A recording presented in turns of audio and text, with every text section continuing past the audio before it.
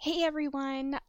So this episode is actually 2 weeks late. The night that we recorded this, my stepdad's dad passed away as well. He's been battling cancer for about 2 years, I believe, and we were semi prepared for him to pass soon, but after my stepdad's funeral, I guess he decided he just didn't want to fight anymore, and my mom was the one sitting with him when he passed away, and so it's just been a very, very hard 3 weeks, but we are slowly getting better.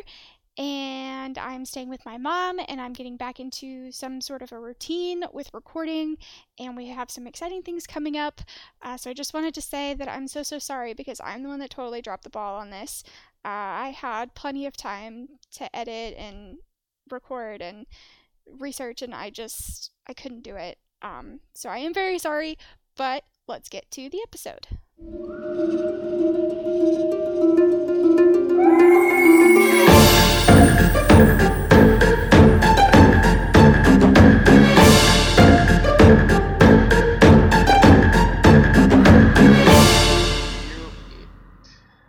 Yep. So, I was going to ask you how your week was last week, or your weekend, but then you texted me yesterday and told me some of your football players were out of commission. Yes. So we played the number 3 team in state, but this is like before this. So like the week before we played a solid team, probably be like a 2-round playoff team. They're always really good.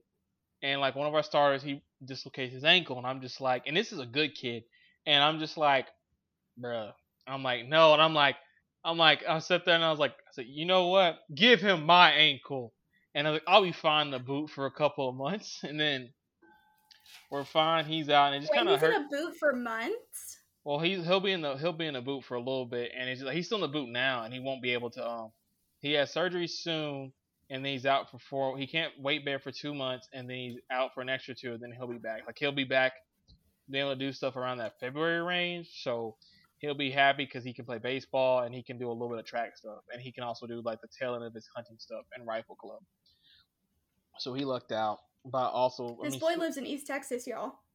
yeah, so he does. So we're at that school. We're at that small school where you kind of do a lot of everything, and then our It was just the quarterback. hunting and the rifle club thing, and I was Hey, like, "Yep, yeah, there it no. is." So the running joke is we all talked about when we all got together doing our like summer stuff, that when we all had like a varsity like powwow, not powwow, but like retreat.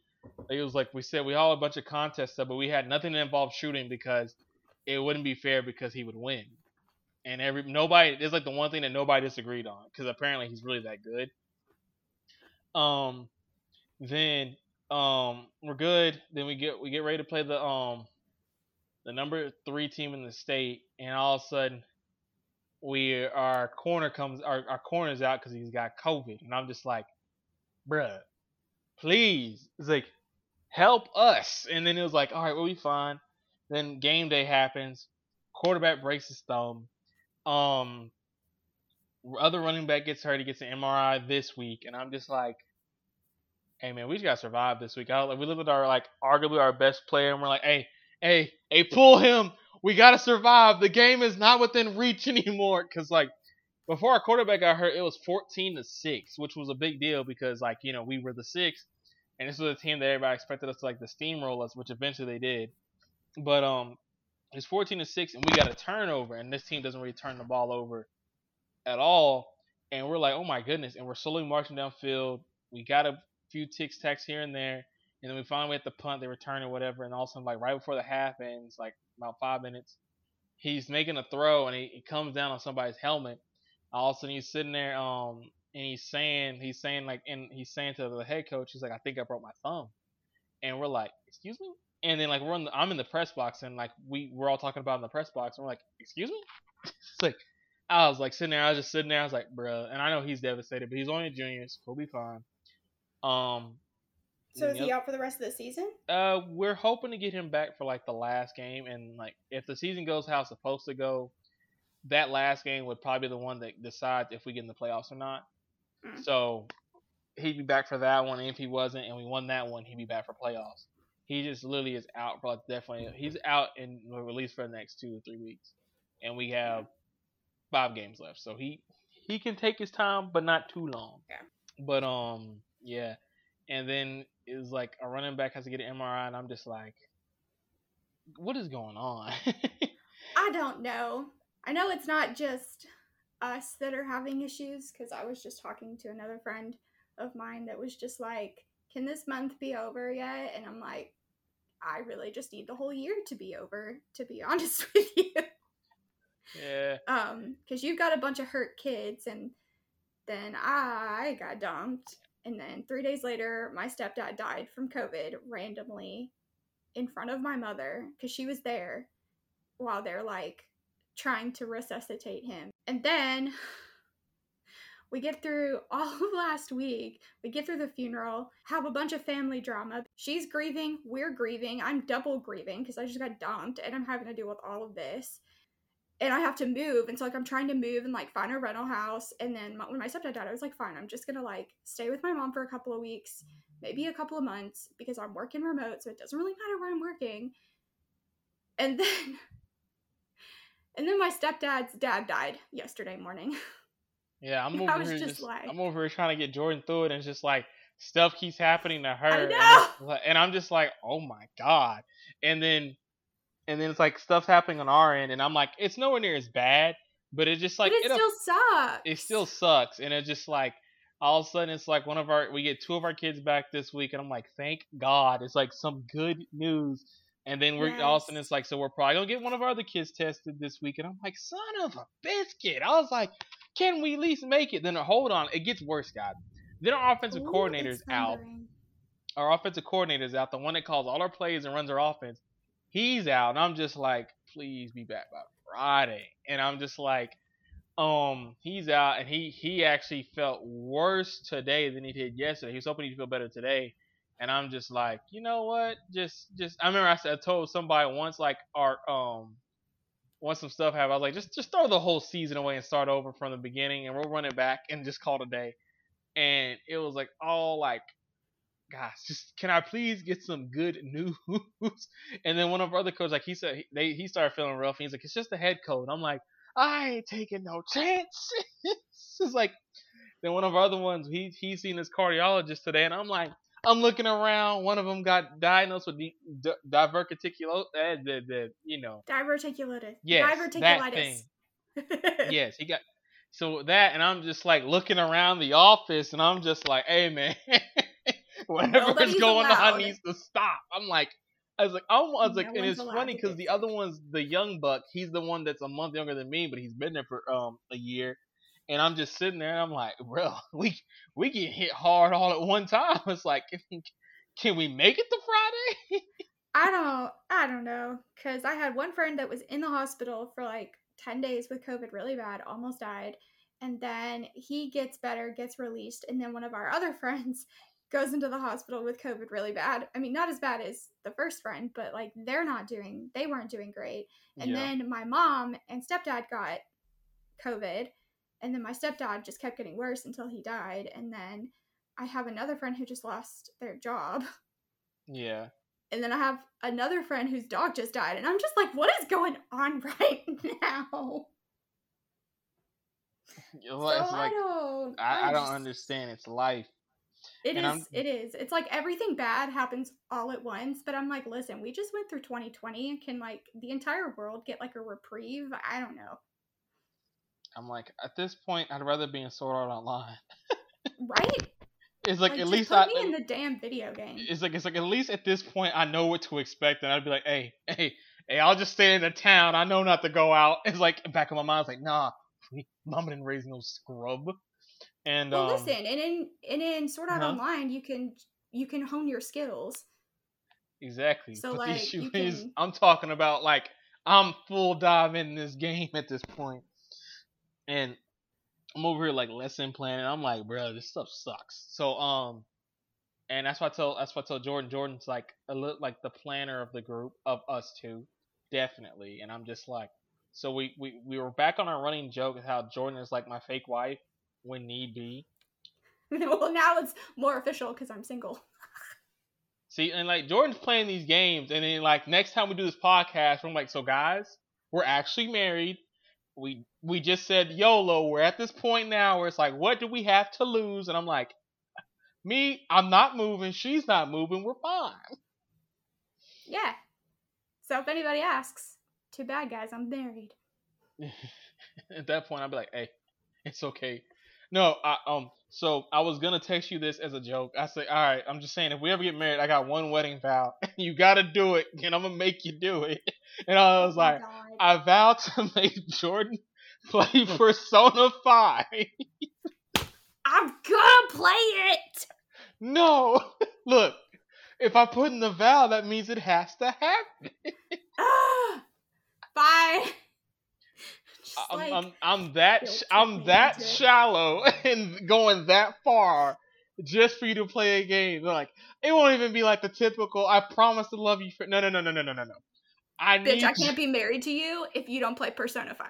That's really how I'm feeling right now. I mean, it's the I see 25th how it anniversary. I literally have 3 in my possession and 5. It doesn't even matter as long as you play one of them. Matter of fact, you can literally play 4 because you have like a PC to play it on. And also do we also need to talk about when Jordan told me, like I'm on the way back from Joaquin, guys, and Joaquin's like a 2-hour drive, and like if anybody knows me at school, I literally don't do the driving. One of our other coaches does the driving. I'm just in the car because I've never pulled a trailer. Me and him were just chatting back and forth, and we kind of had this dead spot where we kind of like chilled for a second, and Jordan texted me. So like I asked her how her day was going because I if anybody knows me, I talk to Jordan like at least once a day. And all of a sudden Jordan's like, oh, it's been a crap show, and I'm like, what? How? She's like, well, I got dumped out of nowhere, and I'm like, oh, the F up. I was like, huh?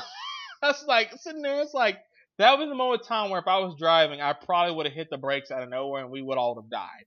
But I know you don't do the driving, so it didn't matter. Exactly. I mean, obviously, if I'm texting you back, and all of a sudden I'm like, hold up. I said, hey, what you doing tomorrow? I text Jordan. I'm like, I will be in Fort Worth in that area tomorrow after work. I did not care, guys. I was like legit just gonna show up after we got done at work at like 1, and I was like, I think Arkansas was playing Georgia Southern, so it wouldn't have mattered anyway. But I was sitting there, I was like, did not care. I literally packed up, had my stuff after work to where if I needed to change, I could have. No, I'm not gonna lie. I was about to show up to this place in the sweatpants I was wearing. And I was set up, had gas, everything and else. I would just like to point out he was wearing anime sweatpants.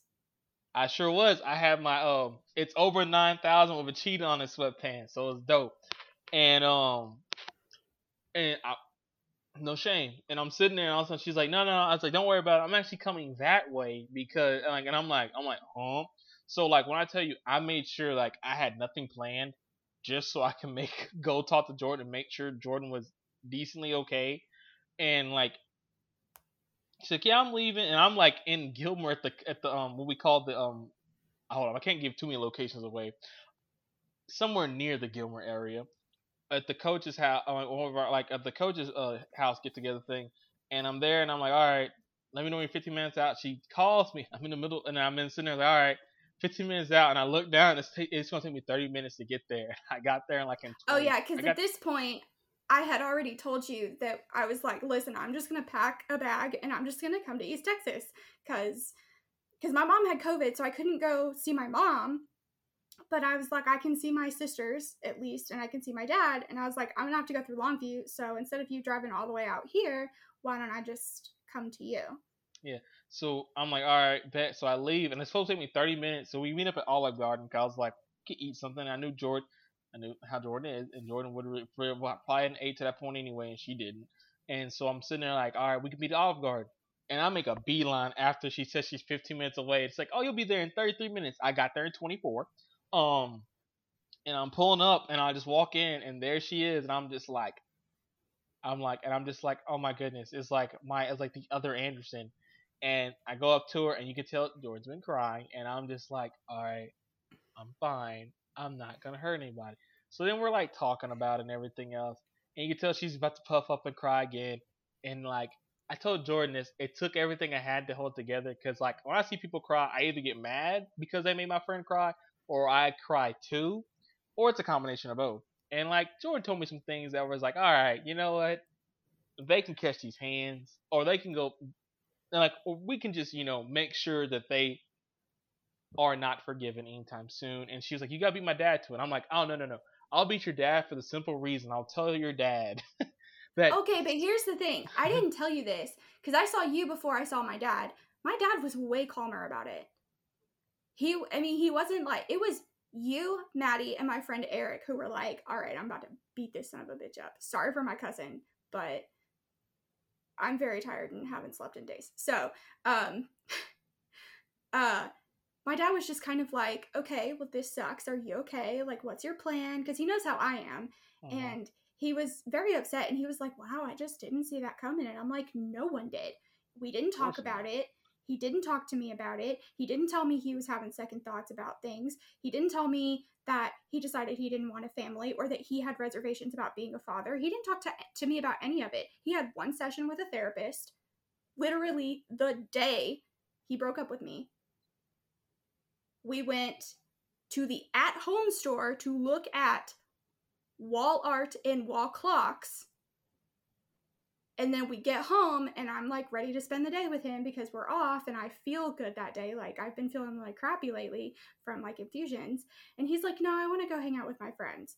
And then like he texted me something and I was like, he's going to break up with me. But then Tiana and, Cheyenne were kind of like, maybe that's not what it is. And then he like makes me wait 5 hours until he decides to come home from being out with his friends to be like, I'm sorry, but I don't want to date you anymore.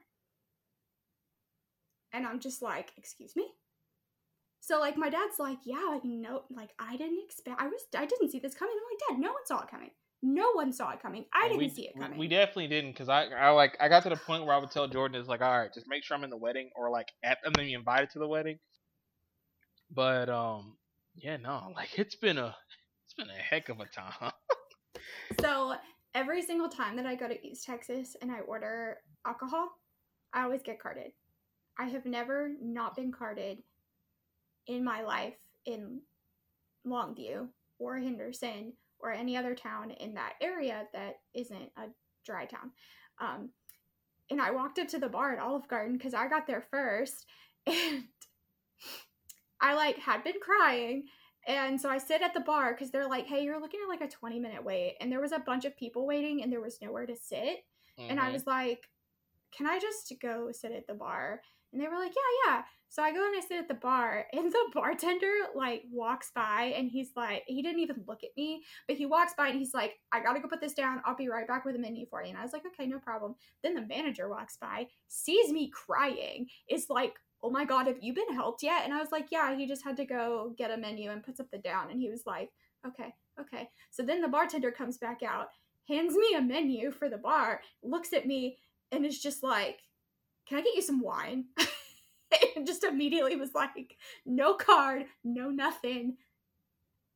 Just, let me get you some wine. What's your favorite? And I was like, well, I like sweet wine. And he's like, cool, try this Moscato.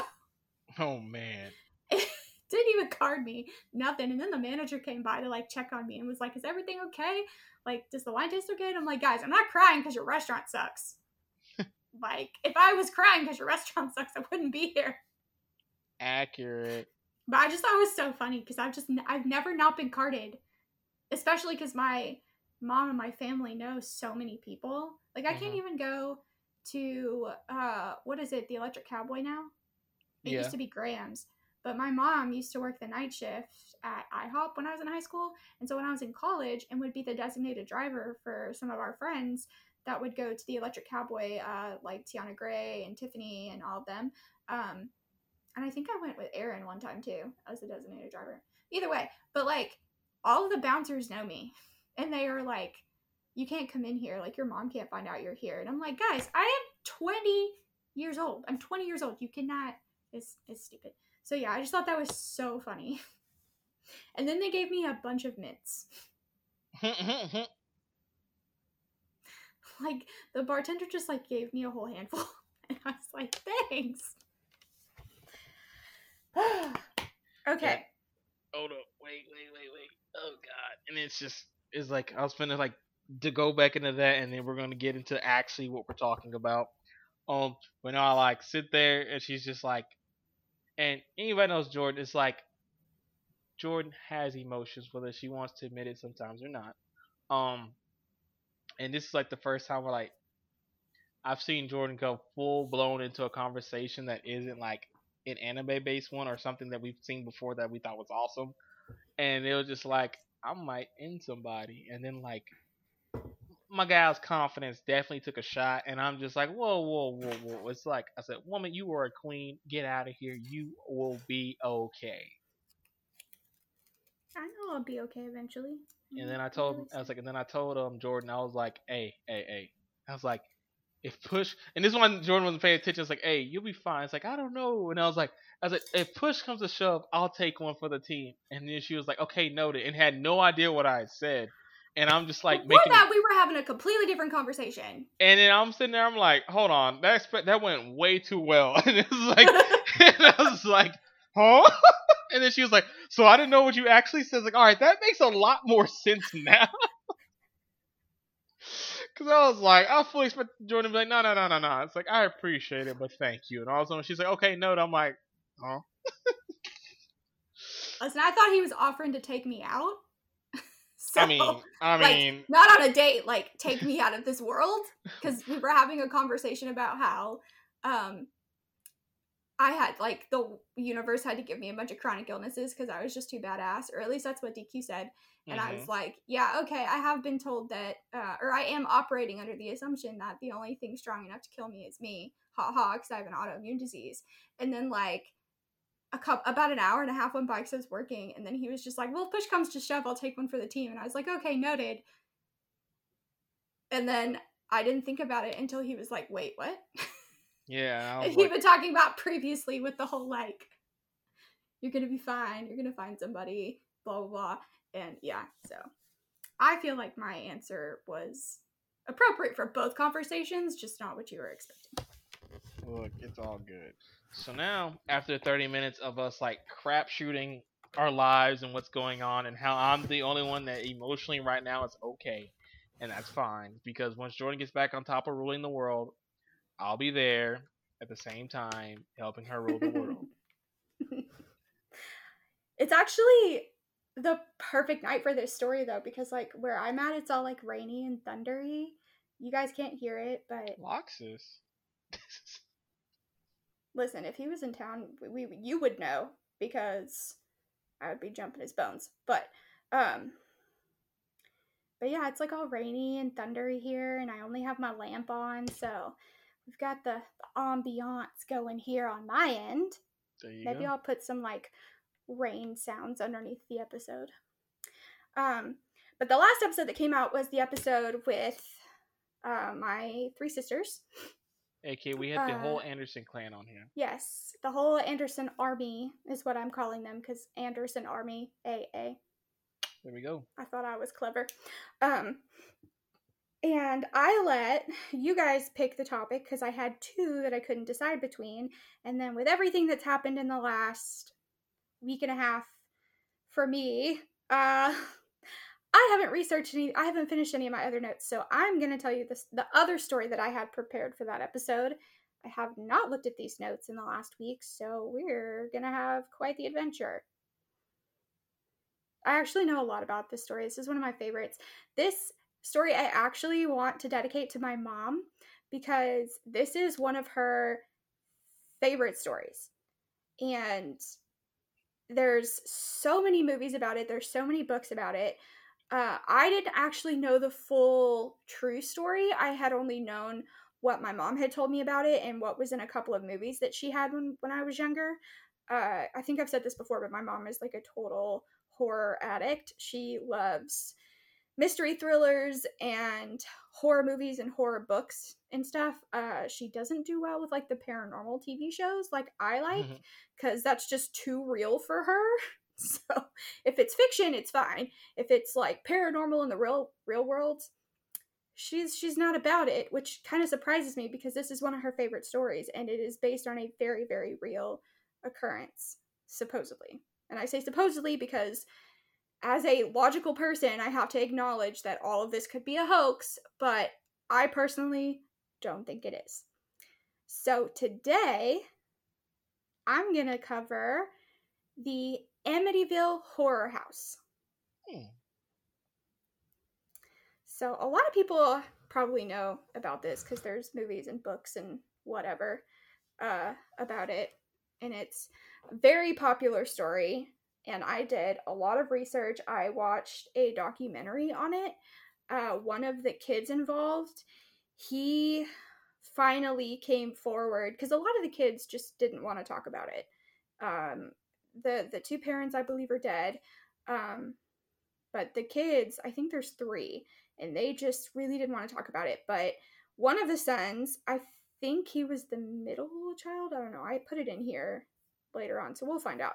But he finally came forward when a director approached him wanting to do a documentary on his take on the story and wanted to know really what happened, because there was a book that was published shortly after it happened, but there's a lot of controversy because that author did embellish a lot of things and he took some artistic liberties. So a lot of the story that's known, that's in the movies, in the books, isn't true. And so the documentary that came out, it's on Amazon Prime. You can rent it for like $3.99. It's a great documentary. I know a lot of people don't like watching documentaries, but this, I feel, was very personal. It was very raw, I felt like. So I got a lot of information from that. I also got information from, and what was I saying? Oh, I also got some information from And That's Why We Drink episode. I think it's episode 6. It's one of their earlier episodes. She also watched this documentary. So the documentary itself is like 2 or 3 years old. But I found a couple of other articles, but a lot of it just kind of repeated the same information. So most of my information is from this documentary. So, the Amityville house that is known as the Amityville Horror House is located outside of Long Island, New York. It was a large Dutch colonial house built in 1927 along a canal. It had 5 rooms, 3 bathrooms, a boathouse, and a swimming pool. It was not built over a Native American burial ground or anything like that. I do believe that was stated in the book and several movies. Some people claim that the land where the house was built was either in an area where skeletons of Native Americans were found, or that the area was used by Native Americans to conduct rituals like cast out evil spirits and that kind of stuff. But that cannot be proven by the Amityville Historical Society at all. And the Lutz family, who experienced all of this in the house, they never claimed that it had anything to do with a Native American burial ground. This is not poltergeist. So let's just go ahead and just toss that theory out the window, okay? Because I have my own theory about what's going on here. To preface the haunting story, we're going to talk about some murders that happened in the house before the Lutz family moved in. On November 13th, 1974, Ronald DeFeo, 23 years old, he shot and killed his entire family as they slept in their beds. Of course. Both of his parents and his 4 younger siblings. After the murder, he showered, disposed of his bloody clothing, and then went to work. At about 6 p.m. that evening, DeFeo wandered into a local bar and basically just told everybody that his family had been shot. And they were like, oh my god, okay, let's go see. And then the bodies were discovered, and the whole murder was just crazy. So he pled not guilty by reason of insanity, insisting that he was acting in self-defense because he had heard his family plotting against him. But nevertheless, he was convicted on November 21st of 1975 on 6 counts of second-degree murder, and he was sentenced to serve 6 consecutive sentences of 25 to life. He did die March early this year, March 12th, 2021. There are still a lot of questions about this case because several things just don't add up. So maybe I've been thinking about doing mini episodes, so maybe we can cover the DeFeo murders in one of those episodes, because this is just, it's creepy and just doesn't make sense to me. Because one, he changed his story several times. The neighbors didn't report anything other than their dog barking. The family was killed by a .35 caliber lever action Marlin 336 rifle at around 3 a.m. So there's no way that like somebody wouldn't have heard something, because it's not like they're out in the middle of nowhere. I mean, they're in Amityville, Long Island. They have neighbors, and I grew up in East Texas, guys. A lever action rifle is loud. You can hear it for miles, and he fired it at close range, or the weapon would have been fired at close range within a house. So the neighbors would have heard something. But all of the members of the family were found face down, and the murder weapon was found to have been fitted with a silencer. But, which is weird to me, because not a lot of rifles have the capability to have a silencer added onto it, so that kind of would account for the neighbors not hearing anything. But silencers don't silence a weapon, they muffle it. And with them having neighbors and it being such a larger caliber weapon, there would still be some sound. Sorry, that's my opinion. Mm-hmm. With my experience with firearms, somebody would have heard something. So they were found face down. Oh no, I'm sorry. All of the members of the family were found face down, and the murder weapon wasn't found to have been fitted with a silencer. So there's no way that the family wouldn't have woken up, because they were shot one by one in their own beds, and there was no evidence of the family being drugged. They didn't find anything in the tox screens during the autopsy, so it's just all around crazy. So sorry, I misspoke. Like I said, I haven't read these notes since I wrote them, and apparently I can't read. So the murder weapon was not found to have been fitted with a silencer at any time. Putting a silencer on a rifle is hard, so not surprised. Oh god. Yeah. So I'm also going to take this opportunity to put my pre-law degree into use, because I'm going to explain the difference between first and second degree murder. I know we're not going to go really far into the murders for this story, but to me it's important to know that he was committed of second degree murder and not first degree murder. So the big difference between first and second degree murder is first degree murder is intent. First degree murder is usually premeditated, so that means you go into the situation with the intent to kill somebody. You've prepped, you've brought your own weapon, that sort of thing. Mm-hmm. Second degree murder, on the other hand, it wasn't premeditated, but it was intentional. So you might not have walked into the situation with the intent to kill them, but something happened in that moment and you did kill them, and you meant to do it. Like, in that moment, you meant to kill them, but so say you came home from work, and the classic example of a second degree murder is a murder of passion. So a husband walks in on his wife having an affair, he shoots the suitor.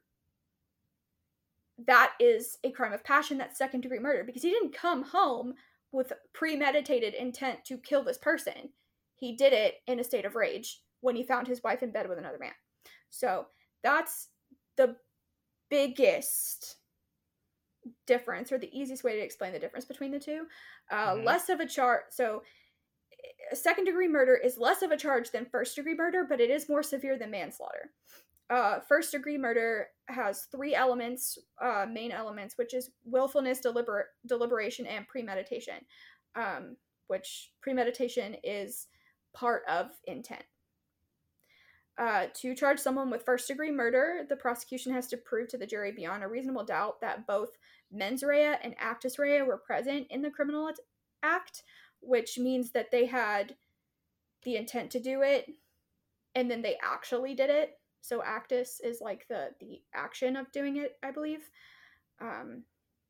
Since DeFeo pled guilty by reason of insanity, though, the jury found him guilty of second-degree murder because there wasn't enough proof to convince the jury that there was both criminal intent and a criminal act. So it wasn't premeditated, and therefore, by definition, was a crime of passion for whatever reason, because they couldn't prove that he went home that night with the intent to kill his family. He could have woken up, in the middle of the night and just killed his entire family. Yeah. And so that is important for later on. Okay? All right. That little explanation. So after the murders, the house remained unoccupied for 13 months. Gee, I wonder why. So I feel like there's a bullet missing, but whatever. So the Lutz family moved into the house on December 18th of 1975, and they only stayed for 28 days. So they moved in on December 18th, and they were completely out after Christmas. So after Christmas and New Year's, they were done. They left. They purchased the home for $80,000, a considerable discount because there were murders in the house. The DeFeo's furniture was still in the house, and the Lutz family purchased it for $400. So not only did they buy the house that the murders occurred in, they also have furniture that belonged to the family that was murdered. When they bought the house, the kids, the Lutz children, were told about the murders and asked if they were okay living there. Daniel was the oldest kid, and so it was Daniel who the documentary was about. His other brother, I think his name is Christopher or something like that, and he's one of the ones that has never spoken about this event. So Daniel, the oldest, does remember thinking, yeah, I could be happy here. He did have some issues with his stepfather. He and his stepfather did not get along, but, he was a 10-year-old boy, and his mom was divorced, and he didn't like his stepfather. Big effing deal, okay? We just need to move past that. A lot of people made a big stink about their relationship, and I'm just like, I didn't have a positive relationship with any of my stepfathers except for the one who just died. So there's that. So I feel like that kind of relationship or that kind of animosity, or not animosity, what is the word? I think it'd be animosity. Is it animosity? I'm gonna Google it. Look, remember you're the smarter one of the two, so like you gotta be on this one. You can throw that out there, and I'll say some things, and it was animosity. Oh my God! Look, guys, remember I'm the smarter one of the two. So no joke. It was animosity. I was thinking like anonymous, but I was thinking of anonymity. But for some reason, my brain was like, no, that's what animosity is. Anyways, I feel like that level of animosity is common in a relationship between an adolescent, slightly prepubescent boy and his stepfather. I have witnessed it, so even today, like, that's still a very real, normal thing, and he did kind of get over it as he grew up, so there's that. And so the family is referred to as the Lutz family, but the stepfather did not legally adopt any of his wife's children. So they are not Lutzes, but they are referred to as the Lutz family. So I'm just going to refer to them as the Lutz children, unless I refer to them individually by their names. So a priest came the day that they moved in to bless the house, as was customary in the area at the time. Kathy, the mom, was a non-practicing Catholic, but with the house's violent past, she wanted to feel more comfortable in the home. And as this priest was performing his blessing in what would become the kids' playroom, he heard a deep masculine voice say, "Get out." And out he went, because he's a smart cookie. He did not mention the voice to the Lutzes at the time, but he did say that he didn't think anyone should sleep in that room. The room did later become the kids' playroom. The priest also allegedly developed a high fever and blisters on his hands upon leaving the house. Because he was blessing the house, so I'm guessing he had an adverse reaction to whatever was in the home. Daniel was unloading the truck the day they moved in, so the same day that the priest was there, and he took a box up to the room that was going to be their playroom, where he was faced with hundreds of flies. It's December in Long Island. There shouldn't be any flies. I would also like to point out here that flies are an indication of a demonic infestation. So there's a demon whose name is Lord of the Flies. Oh, Not the book. Oh. The book and the movie were terrible, but I wouldn't know.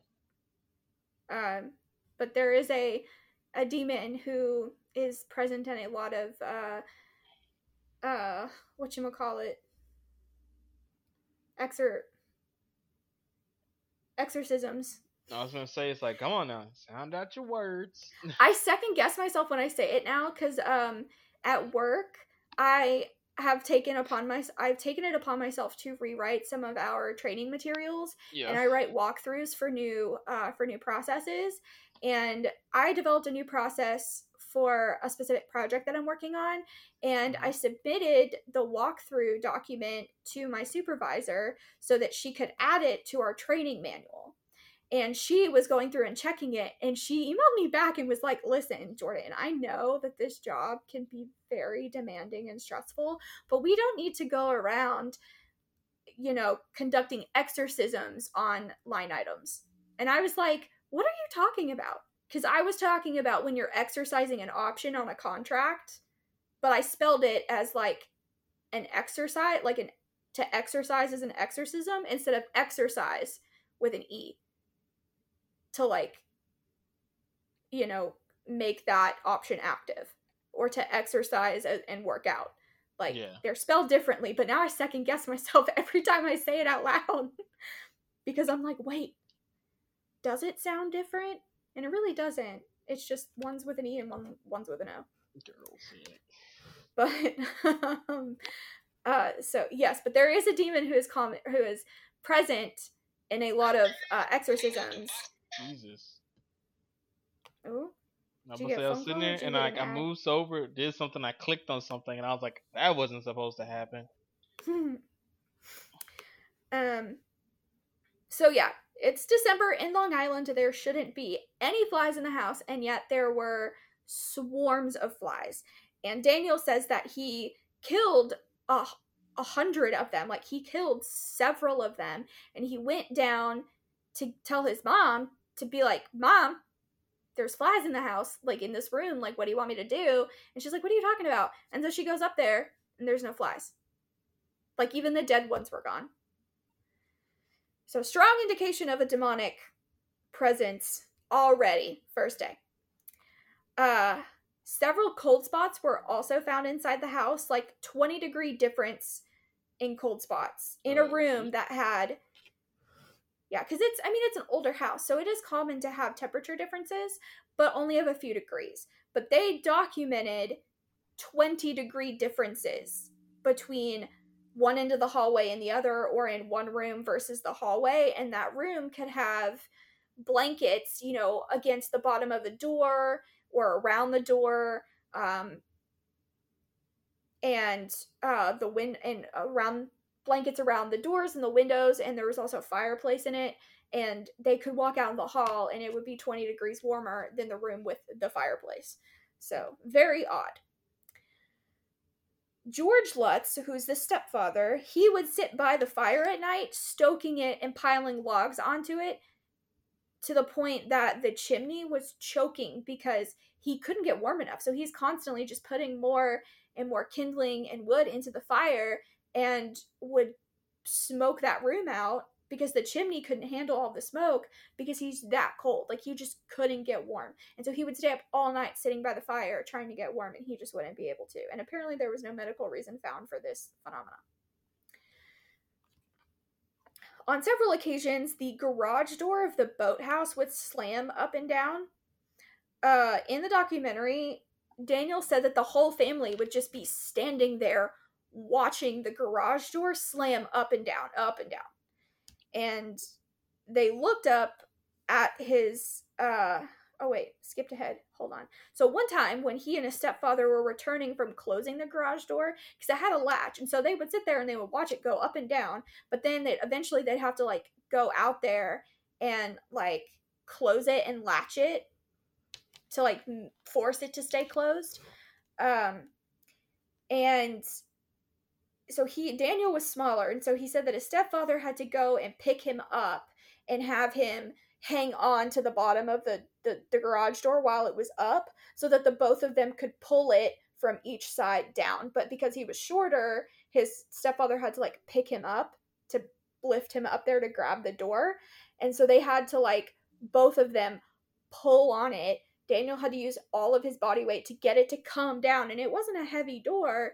They had to literally use their entire combined body weights to bring the door down and then latch it with a lock to keep it closed. But then I guess sometimes that lock would come unlatched because it would do that all the time. So I'm not really sure what was going on with the garage door. But one time, as they were coming back from the boathouse after dealing with the door, they looked up at his 5-year-old sister's room, and they saw a cartoonish, angry pig with red eyes and wolf-like teeth.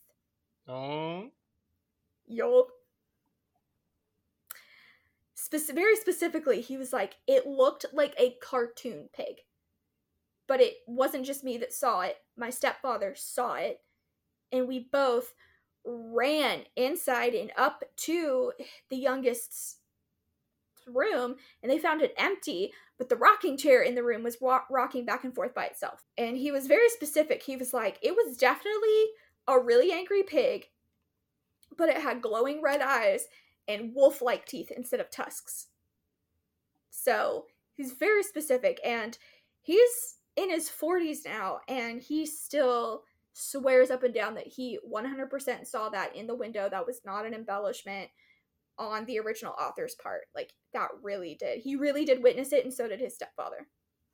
And the pig makes other appearances in the story as well. That was just the first time they saw it.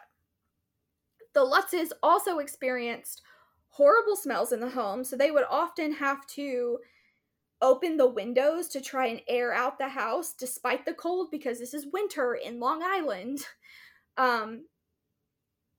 But several of the windows would randomly refuse to open or close. So they would go and they would open it and close it one day, and then go to open it again, and it wouldn't open. Or they would open it, close it, open it again the next day, and then it wouldn't close. Like, randomly. And it would never be the same window that did it. So it wasn't just like one window kept getting stuck. It was different windows. And this is a huge house, by the way. I can send you pictures of it. It's not there. Well, the house is there, but it's undergone some structural changes because the people who own the house now are tired of people coming and like taking pictures of the house and stuff. So one time when they were going to open the windows, and since they had trouble pulling the windows down, it made it even more perplexing that Daniel had opened one window, and then that window slammed down on his hand with an unnatural force. Like, crushed the bones in his hand. Jeez. And they have trouble closing the windows so often for it to, like, come down that hard. I mean, if a window just slides closed because it's loose, it's not going to slam down hard enough to literally crush the bones in your hand to where it's like the top skin is touching the bottom skin. Like, your bone is not there anymore. And George later said that Daniel's hand was flat, skin's touching skin. They got Daniel downstairs, and Kathy is trying to doctor his hand as best she can, get Daniel to calm down, figure out what happened. Do we need to take him to the ER? All that stuff. And Daniel says that while he was sitting at the table, he felt something enter the kitchen, and there was a knife knocked off the counter, or there was a knife sitting on the counter, and the knife fell off the counter, and then something sat in the chair at the table next to him. He could see the indent in the chair cushion, but there was no one sitting there. But, like, something clearly had sat down in that chair. And his mother turned to get ice from the ice box, and when she turned back to her son, his hand was completely fine. Wasn't broken, wasn't bruised, wasn't red, wasn't swollen. It's completely fine. See, that's that foolishness that makes you question life. You're like, you know what? Nah. Well, but you can't even say that, like, they didn't leave, because they did. Because you have to understand that at this point, it's not even Christmas yet. And they moved in on the 18th. So all of this, everything that's going to happen in the story, literally happens within 28 days. So they've barely been in this house for like 2 weeks. It might be right after Christmas at this point. But I mean, it's not like they stayed there for years. Yeah. So They do get smart, but it's like when you're just move into a house and your stuff starts happening, to me, like, I don't know that my first thought would be like, we need to leave the house, but eventually they did. But, and it wasn't even just him, like, his brother saw it, his stepfather saw it, his mom saw it, like, they all witnessed his hand literally being crushed at the kitchen table, like, sitting at the kitchen table with him screaming and his hand flat, and then all of a sudden it just wasn't anymore. Which is weird to me because I've never heard another story like that in any other, like, haunting or anything like that. Like, that's a first for me, and that was something I didn't know about until I started researching. And I think when I first started listening to And That's Why We Drink, when Em covered this story, I was like, no. But then I watched the documentary. Like, this is why we drink, and I was like, I forgot that you're quoting and talking about something else, and I'm just like, wait. It's like, you don't drink, you do. The podcast And That's Why We Drink. And Em doesn't drink alcohol either. They drink milkshakes. Or at least that's what they started doing. But now I think they're doing tea or a Starbucks drink. Just sort of whatever they have at the time. And Christine is pregnant, so she's also currently not drinking. So she just drinks, like, Gatorade and water. But the show started out with Em drowning her sorrows in milkshakes and Christine drowning her sorrows in wine. But, yeah. So this is one of the first episodes that they covered, and I just remember listening to it being like, that doesn't happen. Like, that has to be an embellishment. But then when I watched the documentary, Daniel was super adamant. He was just like, that's one thing that I can never unexperience. And just the look on his face, he's not an actor. So I believe that when he was telling the story, he was being very genuine. And yeah. So Daniel reports. So his mother turned around, and when she turned to get ice from the icebox, and when she turned back, Daniel's hand was fine. Daniel reports that even though his hand went back to normal, his pinky isn't straight like it used to be. So he still does have some indication that something happened to his hand, because he says that it was straight before that happened with the window. This isn't the only claim of body disfiguration, though, for the Lutz family. George said in an interview after the incident that Kathy's face transformed into an old crone and lasted for over an hour. So apparently he was laying in bed with his wife, and he turns over, and she just is super old. Like, can you imagine that? Like, you just turn over, and your wife is suddenly like an old bat, and you're just like, what the heck? So why all of a sudden would you look old?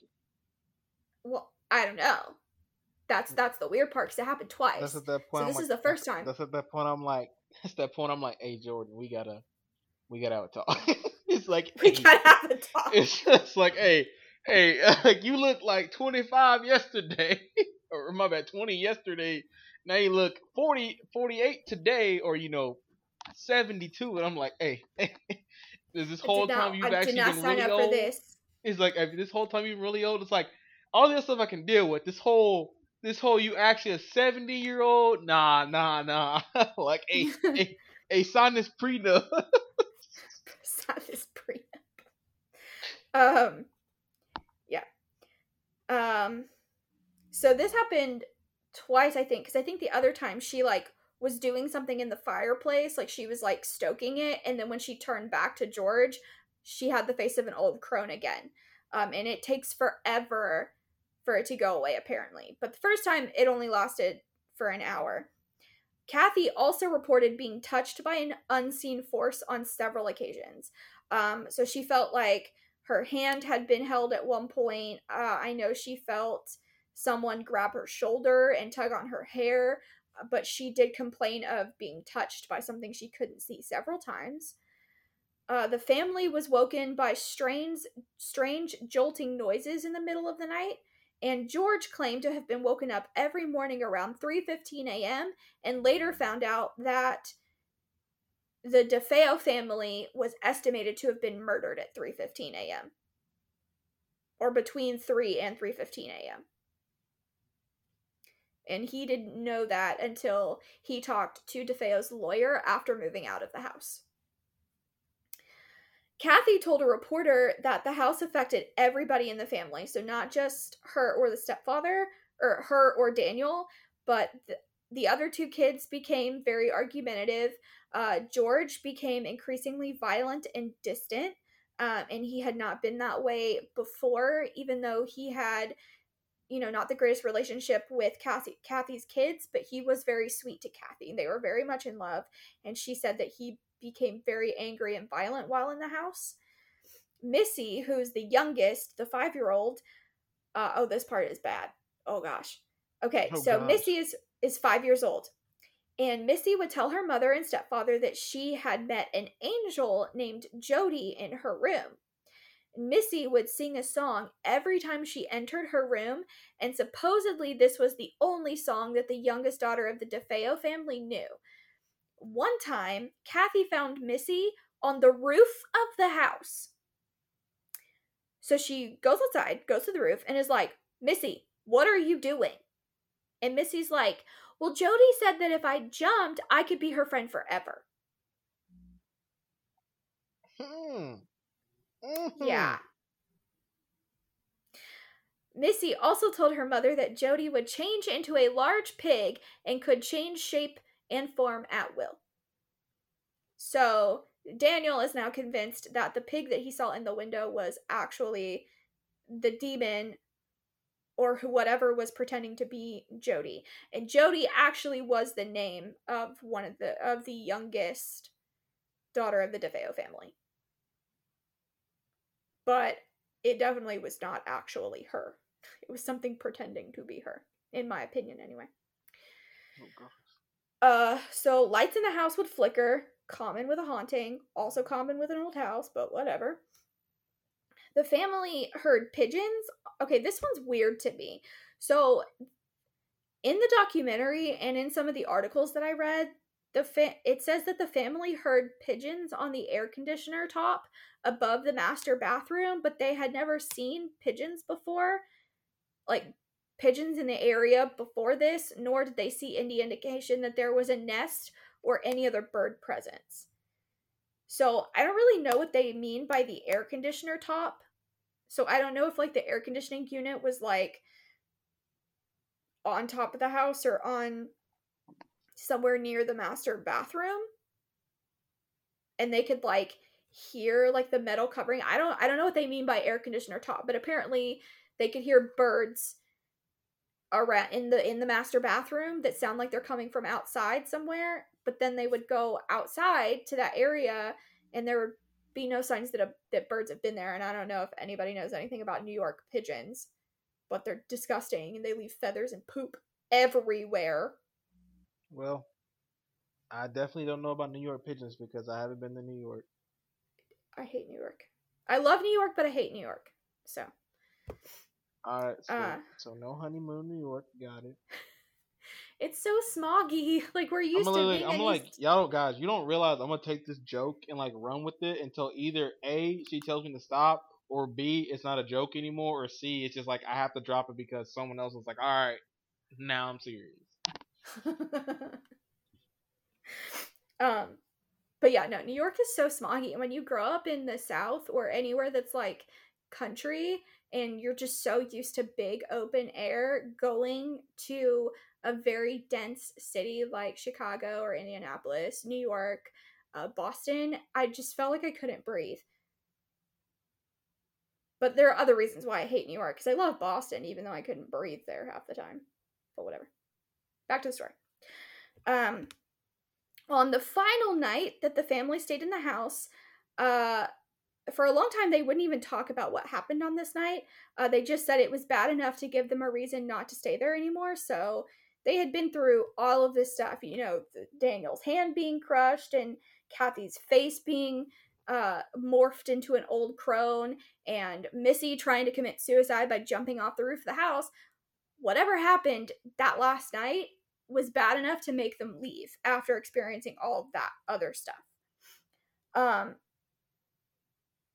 George said that he was lying in bed and everyone was asleep, and Kathy began to levitate off the bed and then away from the bed. So finally he starts talking about what happened.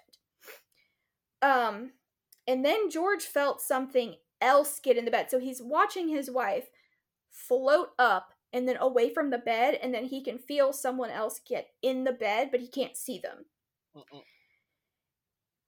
And then, but he was unable to get up or move. He could hear the boys screaming from their room, and he could hear their beds slamming up and down on the hardwood floor, and like the beds being dragged across the floor.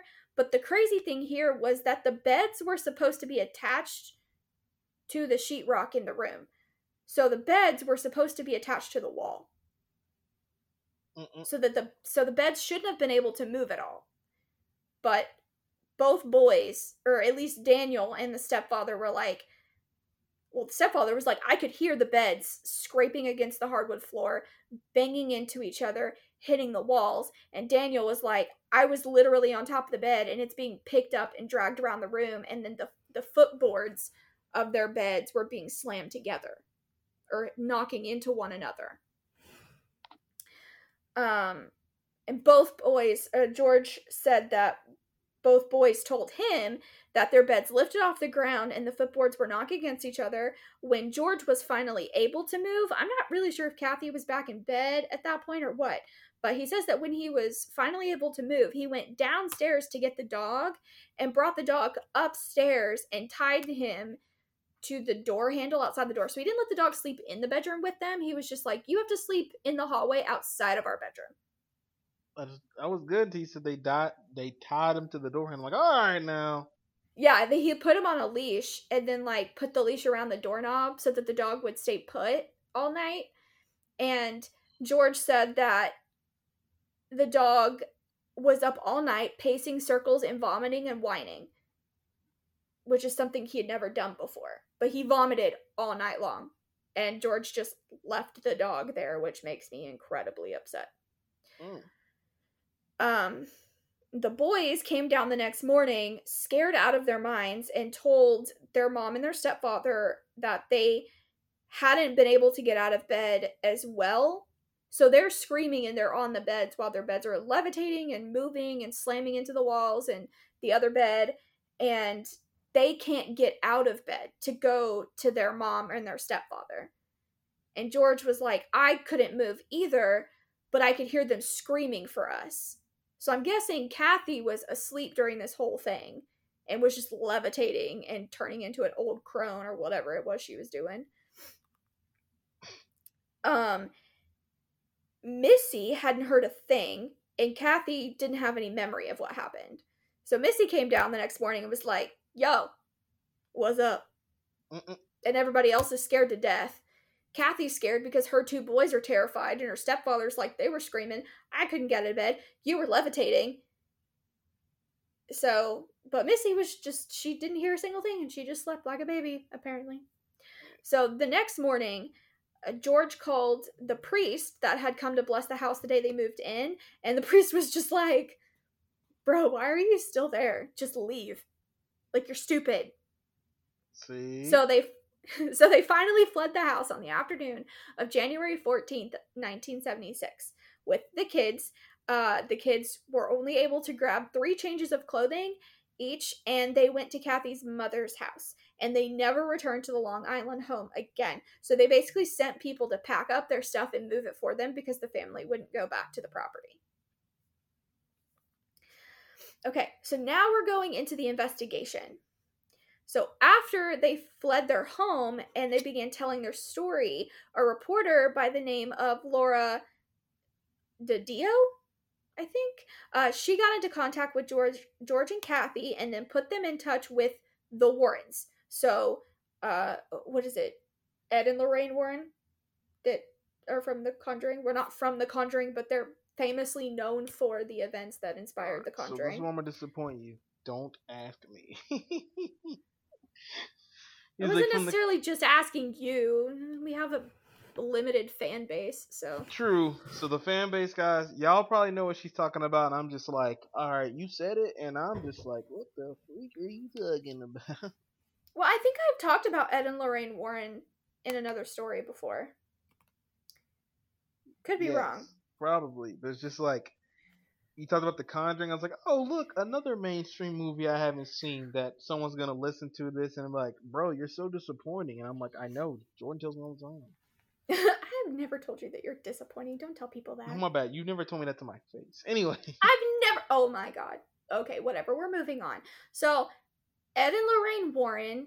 Lorraine claims to be a medium, and I know I have talked about them before, and I've explained what Ed does. But they're a husband and wife team, and they're self-proclaimed demonologists. They were involved with the Annabelle doll, the Conjuring House, and several other poltergeist investigations. The Warrens entered the home on February 24th of 1974. Oh wait, that doesn't sound right. Mm-mm. They left in 76. So yeah, that was a typo. Okay. So they entered the home on February 24th of 1976, and Lorraine, the medium, said that she felt an overwhelming sense of sadness and depression throughout the entire home. Ed claimed to feel a powerful, inhuman presence, and they concluded that they weren't dealing with the run-of-the-mill ghost and put together a group of professional psychics to help them. The Channel 5 news team covered the Warrens' investigation of the house on the night of March 6th of 1976, so that same year. There's also a really crazy photo that I'm going to find, and I'm going to text it to you when the time comes. We're going to text him when the time comes? Yeah, I'm going to send it to you, but I'm going to do it at an appropriate time. Okay. Amityville Ghost.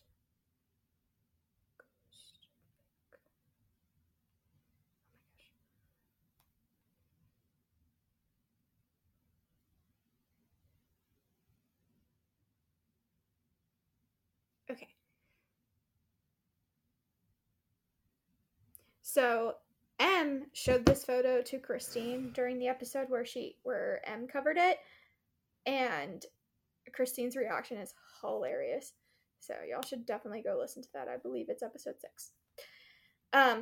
So during their investigation, one of the team members began saying the Lord's Prayer. While doing so, she looked out of the front door as she was saying, "Our Father," the standard Lord's Prayer, "Our Father." What is it? "Our Father in heaven, hallowed be thy name." I think you skipped some stuff. "Our Father who is in heaven, hallowed be thy name. Thy kingdom come, thy will be done." That's the first part of the prayer. It's like, good God. It just feels like you're still leaving something out. And that's probably right. It's just like, I'm so used to everything else at this point. Listen, I was raised Baptist. I only know the Lord's Prayer because I had friends that were Catholic, and I basically lived at their house. If I wasn't at Cheyenne's house, I was at Heather Kennedy's house. And her family was Catholic, and her father was basically like, if you're gonna eat at our table, you have to learn all of the prayers. So, like, I could recite every prayer. But for some reason, the Lord's Prayer is the only one that I remember into my adulthood. At least I think I remember it. We're about to find out. Yeah, "Our Father who art in heaven, hallowed be thy name." So basically, she started saying it. Like, just started the Lord's Prayer. And as she starts the prayer, she sees a group of figures who were also saying the same prayer, but backwards. Does that make sense? Okay. Listen, what is going on? It's just like the weirdest stuff. And it's like, none of the stuff is like over. I mean, it's scary, but none that's like scared the pants off me yet. But it's just one of those things. It's like, man, if I was in that situation, first of all, I wouldn't be. But anyway, second, if I was, it's just, you're less like, if that had been me, you know what I would have done? Everybody be like, what? You'd have left. I would have left. Like, if no one's learned from listening to our podcast, my solution for everything is I would have left Yes. with my dog. If the dog was there. Exactly. But for the sake of that, the dog comes with me everywhere, except for like literally my current apartment. But but for the sake of this, if I have a house, my dog's gonna live with me. Like it's just a discussion. As an True. apartment makes sense why he lives with. I don't want us to restart right now. Go away. Sorry. his Keep grandma. going. Yeah. Well, I mean, they're investigating, so they can't just leave the house. Oh, corn. That's like saying if I'm a private investigator. No, hold on. That's like saying if I'm a detective investigating a murder scene and the murderer shows back up with the gun, I just stay there. No, you get out as soon as possible. I mean, No. no. No. That is not an accurate analogy. Sure it is, because see the thing. Oh my bad. I know what's gonna happen. Hey, stop! I think you actually did the. And then bang bang. Look, now I have 2 dead bodies. Okay, we're gonna leave that one alone and just move on here. Okay. My bad. Yes, was that a bad analogy? Yes, but that's what I had, and that's what I go. I don't always have the best ones. But then someone's going to be like, you know what? That actually made sense to me. And I'm like, I'm going to appreciate that one person because I'm not saying that's not what some people would do. I'm just saying, as a cop, that's probably not what you're supposed to do. That's also why I started off with private investigator. But then I was like, no. Okay, as a cop, no, that's not what you're supposed to do. But like, say you're like the one detective on the scene because everybody else is like outside and he like pops through the window. For whatever reason. Because, like, we're just slacking that day. Ted, who's normally on top of everything, he called in sick. His wife is upset because they haven't gone on a date. Oh, you're creating a whole backstory for this imaginary cop. Yes, exactly. That's not even, and the funny thing is the cop's not even the important one. The investigator is the important one. So, then he's going to turn and see, and he's going to be like, you know what? Stop. It's like, no, I'm gonna be like, oh, leave, and then you're gonna like run out the other door to get help, obviously. But I understand what you're coming from. You as a teacher and not a detective or a police officer. Oh no, trust me. The kids have already determined. We've already determined if someone comes in to hurt my kids, we've all just said what we're gonna do. We're gonna take whatever we can, just throw it at the door. That's a good strategy. I mean, because I'll be honest, like I told him, guys, it's like if he shoots off the handle, there's nothing we can do, so we might as well just take whatever we can and throw it at the door, because like he can't dodge all of it, and if he does, I'm gonna tell y'all right now, we're just gonna have to go ahead and accept our fate, because there's no way, unless y'all all just can't throw, and then I'm like, you know what, this is why I was actually here. I didn't deserve to go out like this, but it's actually y'all's fault, but it's fine. And they all like crack up because they were like, this is why we like you. You actually made sense. Why does no one ever tell us to throw everything at the door? And I'm like, I feel like that's actually a common sense thing. We just don't talk about it. Anyway. All right, then. Yeah, no, that's my rant. Okay, well, this investigator wanted to leave, but she couldn't because this is her job. No, again, apparently. Like, it's her job. No. She could leave, but she committed to this investigation, and so she had to stay and stick it out. Because at this point, she's just seeing a group of figures out of the front door who are saying the Lord's Prayer back to her, but they're saying it backwards. So she's saying it forwards, and apparently they were reciting it backwards. Oh, you said they're at the front door? Yeah, like she looked out of the front door. Well, never mind. She can't leave. The safest place is actually the house. Depends on from whose point of view. Let's be honest. If you look outside and there's some in the front yard, there's nothing stopping anything from being in the backyard.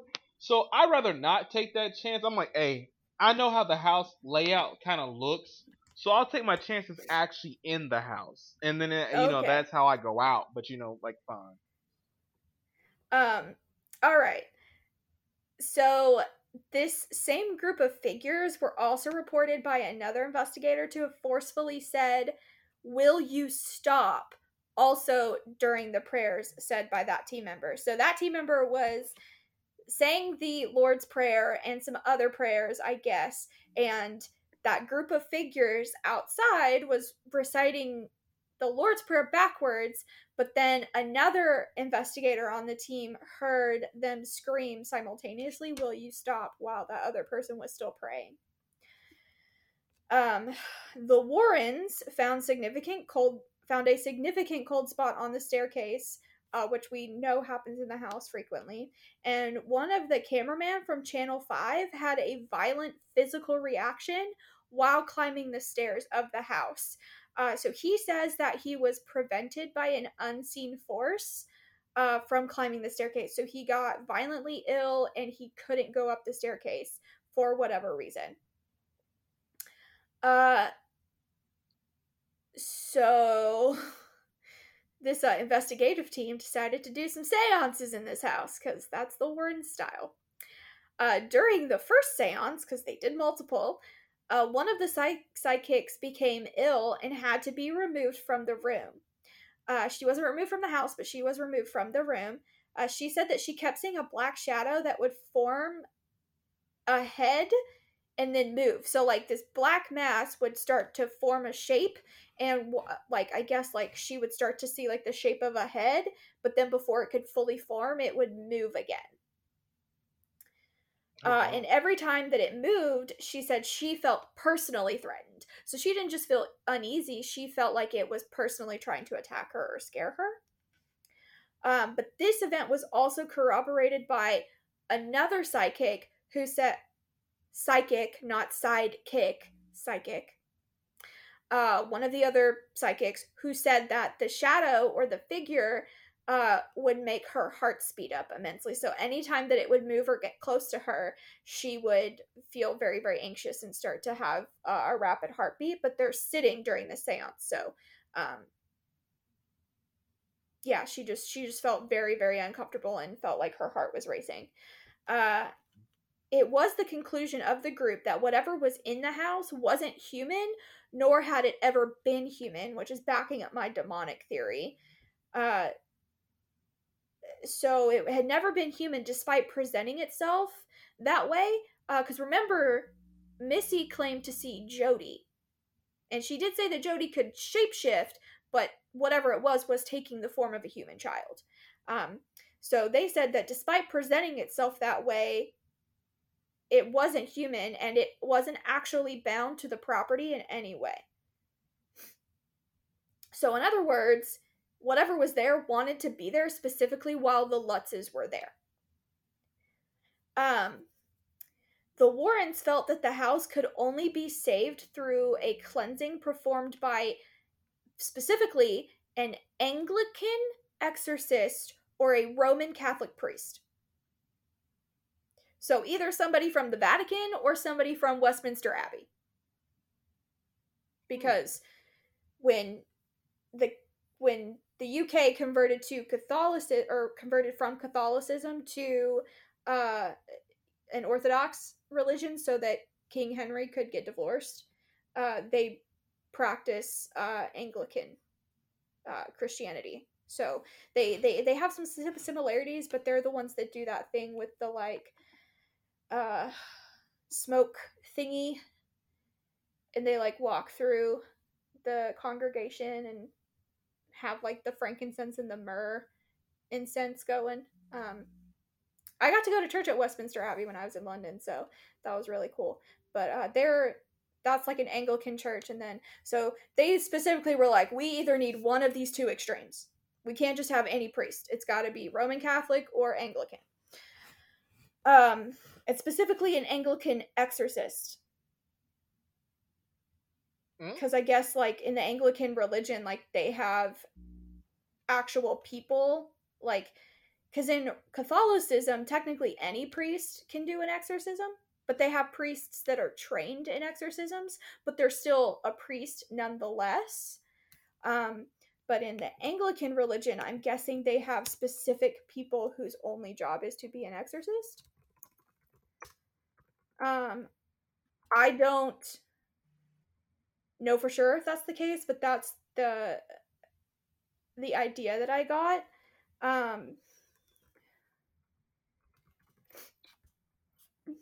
I was raised Baptist, so like I don't know a whole lot about. I know a lot about Catholicism because I had a friend who was Catholic and I went to church with them. Yeah. Sometimes, but I don't. I'm reading about it. Hold on. A Protestant religion. It's not Orthodox or unorthodox or whatever. It's a Protestant religion. So, anyways, exorcism is not an occult or esoteric practice of the church. Okay, well, so apparently in an Anglican church, they don't do exorcisms, I guess. I don't know. If anybody has the answer to that question, please email us because I am curious to know if I was correct or incorrect. But the Warrens felt that they needed an Anglican exorcist or a Roman Catholic priest. But the Lutz family declined the responsibility of cleansing the house, as they were not willing to risk any further torment. So they just said nope and returned the property back to Columbia Savings and Loan on August 30th of 1976. So they moved out in January, but they didn't actually like give the house back to the bank until August because they were doing interviews and investigations and stuff like that. So during the Warrens' investigation, they had an infrared camera set up on the landing of the second floor. The camera was on a timer and was set to take a picture at certain times during the night. When the film was developed, they came across a picture of what appears to be a little boy with glowing eyes peeking out of one of the rooms. And this is where with one eye. No, glowing eyes. No, they said like one eye. No, glowing eyes, and he's peeking out of one of the bedrooms. So I just sent it to you.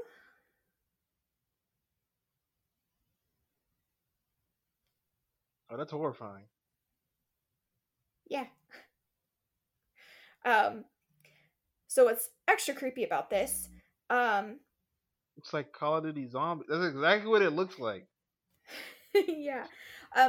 So the little picture down at the bottom here, and I will post this picture on our Twitter, because we don't have an Instagram right now because I am honestly too busy to run 40 million social media accounts. Accurate. Sorry, not sorry. So there's a little smaller picture at the bottom corner, and it has a close-up picture of the ghost boy, of his face, and then it's set next to a picture of one of the DeFeo kids, and it does look pretty similar. Kind of, I feel like John DeFeo's nose is a little wider, but it definitely could be the same boy. So even though a lot of people have tried to debunk the photo, it was taken in the 70s before editing software even existed, and infrared cameras don't use a flash. So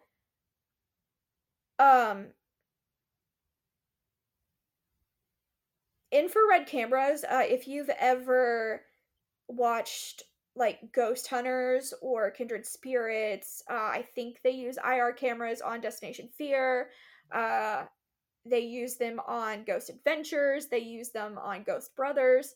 It's a very standard ghost hunting equipment.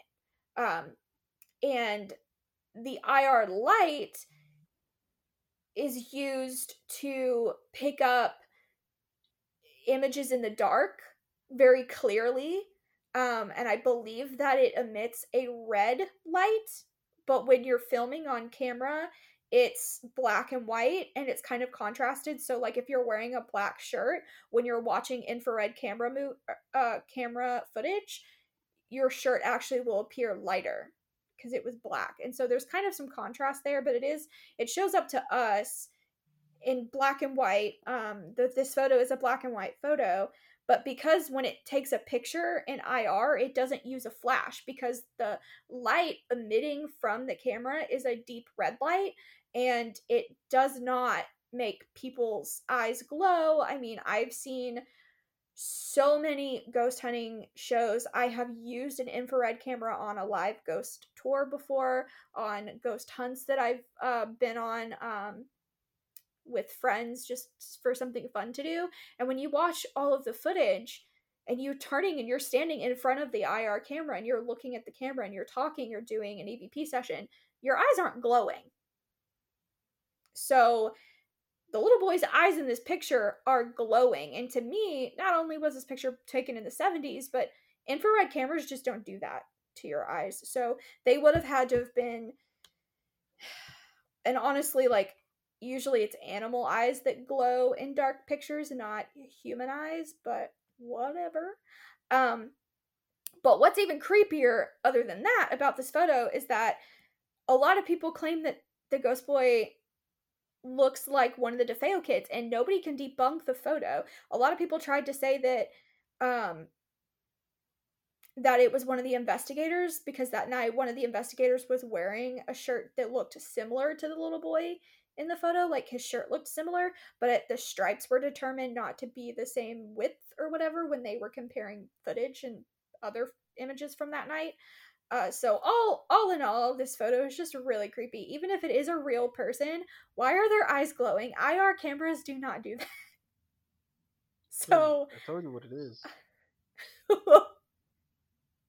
Except, real life, not a video game, obviously. True. It's also not an anime. If it was an anime picture, we wouldn't be having this conversation. Oh, well, no, we would definitely be questioning it. To be like, hey. I don't question things in anime anymore. I just sort of accept them and move on. And that's mistake number one. It's not a mistake. I can't change it. If I could change it, I would have changed the ending to Fairy Tail. Spoiler alert! I haven't seen it, so I'm glad I shouldn't just dump it on me, because I would have been heated. I didn't spoil it. I'm just saying I would have changed it. No, I didn't say it was good or bad. I'm just saying I would have made it to where it didn't end. If anything, the only thing I'll change the ending to is Hunter x Hunter. But that's my personal preference. Yeah, I think a lot of people want to change the ending to that anime. Well, yeah, because it's not a true ending. It leaves too many loose ends. But continue. We don't need to have another 45 discussion on anime. Look, and this is why, guys, this is actually why me and Jordan doesn't need to get married, because, like, we're like, what's sleep? And then before anybody thinks it's weird, it'd be like, this would be the conversation we would have. And we'd be like laying there, and all of a sudden it's like, you know what? I wasn't satisfied with the ending of such and such. And she's like, oh my god, me too. And then, I look up and it's time to go to work. Oh my god, I have to tell you something. See? Point exact. So, this actually did start as a pillow talk conversation with one of my sisters. So, we were getting ready for bed last week, because I stayed with my mom all last week. So the youngest sister, Maddie, moved in with a friend, so she doesn't live there, and we had gone and picked up Geraldine, who lives with my dad.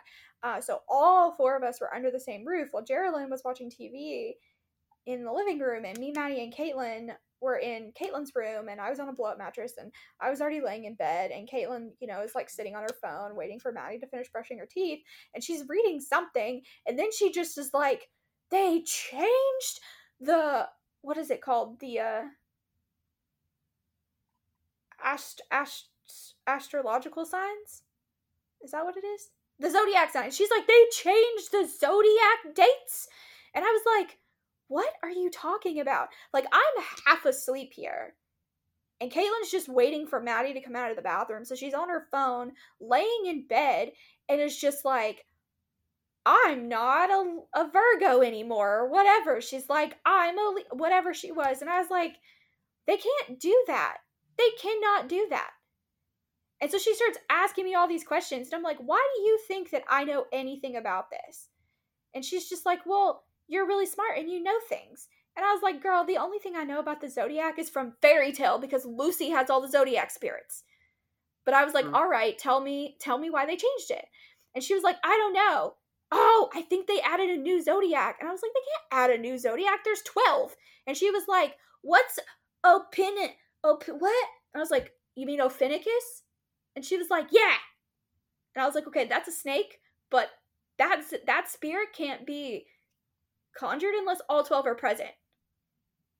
And so I'm like, I don't know why they added that to the Zodiac, but now I'm a Capricorn and not an Aries or Aquarius, and I'm really upset because I really enjoyed being a mean mermaid lady. But apparently now I'm a goat. So then Caitlin was like asking me about all of the like Zodiacs and like what they were, and I'm like, I'm just gonna tell her what I know. And so she's like, what's an Aries? And so I was like, well, it's from this date to this date, but the Aries is the sign of the ram, So she has pink hair and a white fluffy dress. Yeah, and that gets roasted on one of the episodes when she goes bad, and it's like I still have Yeah. that like cut scene in my phone. I'm like, bro, we didn't have to go in on her like that.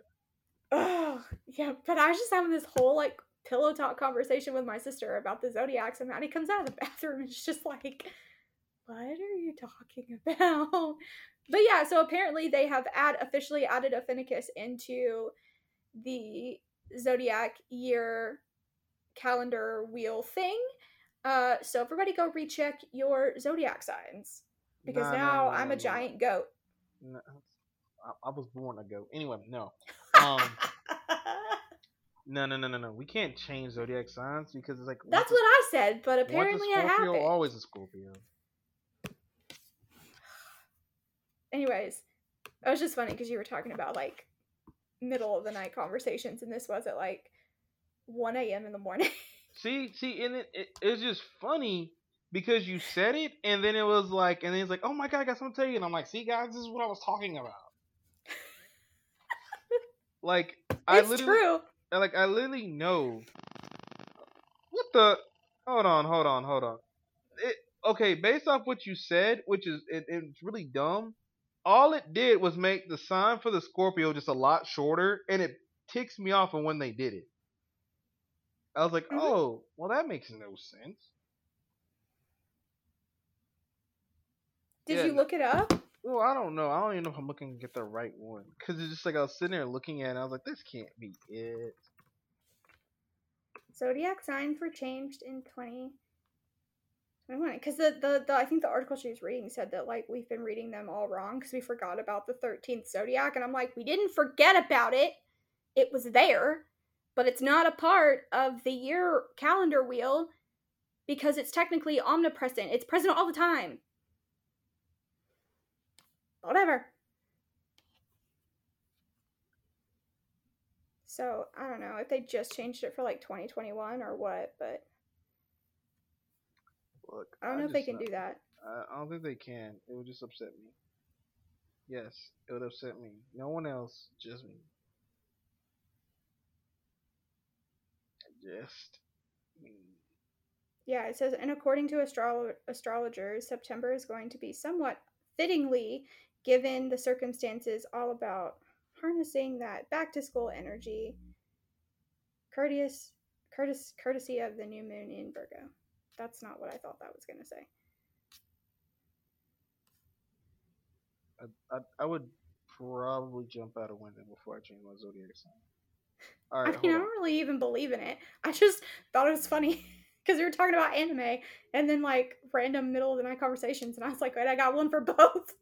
See, and I just think it's hilarious because like I threw it out there, and then like you provide the exact reason why to be right, and I'm like, it's like I tell everybody, it's like I know what I'm talking about sometimes.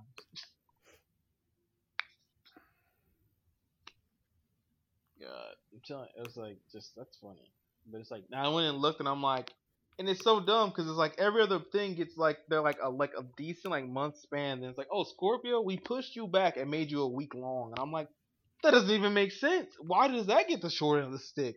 Yeah, there's a lot of other ones that y'all decided not to change, but that's the one. Yeah. So apparently Ophiuchus was not considered a member of the Zodiac. So like I guess because we're like in an occlusive era, they're like we have to add Ophiuchus to the Zodiac belt. Whatever. So Aquarius. Oh no, wait, I still am an Aquarius. Just kidding. Look, this is why. I'm still an angry mermaid lady.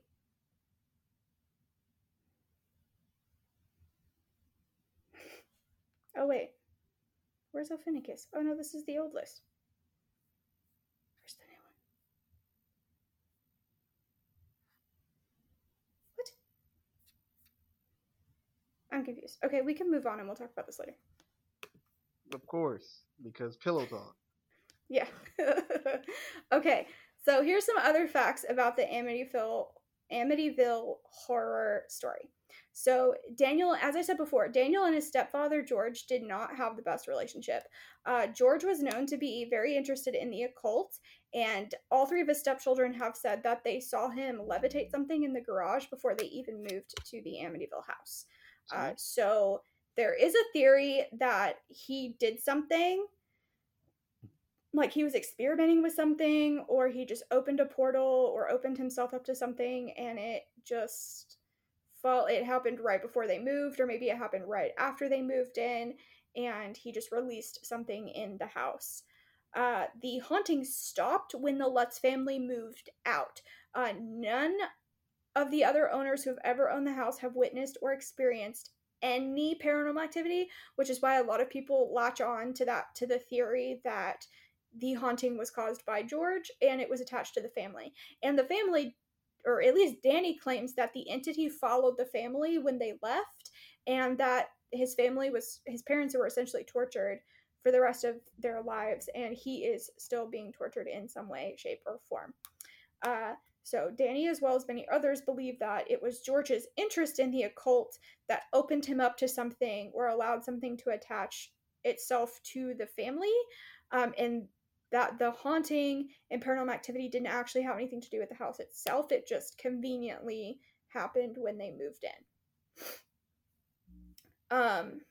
But then there's also the theory that something was present in the house, but it wasn't like super active until the Lutz family moved in. Like maybe there were some weird occurrences that happened like with previous owners and it just kind of went overlooked. But there is a lot of stuff about, or not a lot of stuff, but there's a lot of talk about that Ronald DeFeo was actually possessed, and that's why he killed his family. And that's why his story keeps changing, and that's why it was so random, because at one point he said he didn't remember doing it, at another point he said he did it because he was mad at them, and then he changed it and said no, they were like plotting to hurt me or kill me. And so he did change his story a lot. But there is some theories out there that say that people think he was possessed and killed his family when he was possessed, or he was tricked or talked into it by whatever negative entity was there.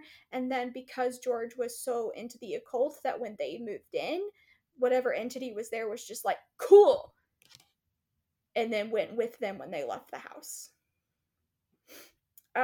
Like I said, there are a lot of books, a lot of movies about this. The true story kind of came to light with the documentary that Daniel did.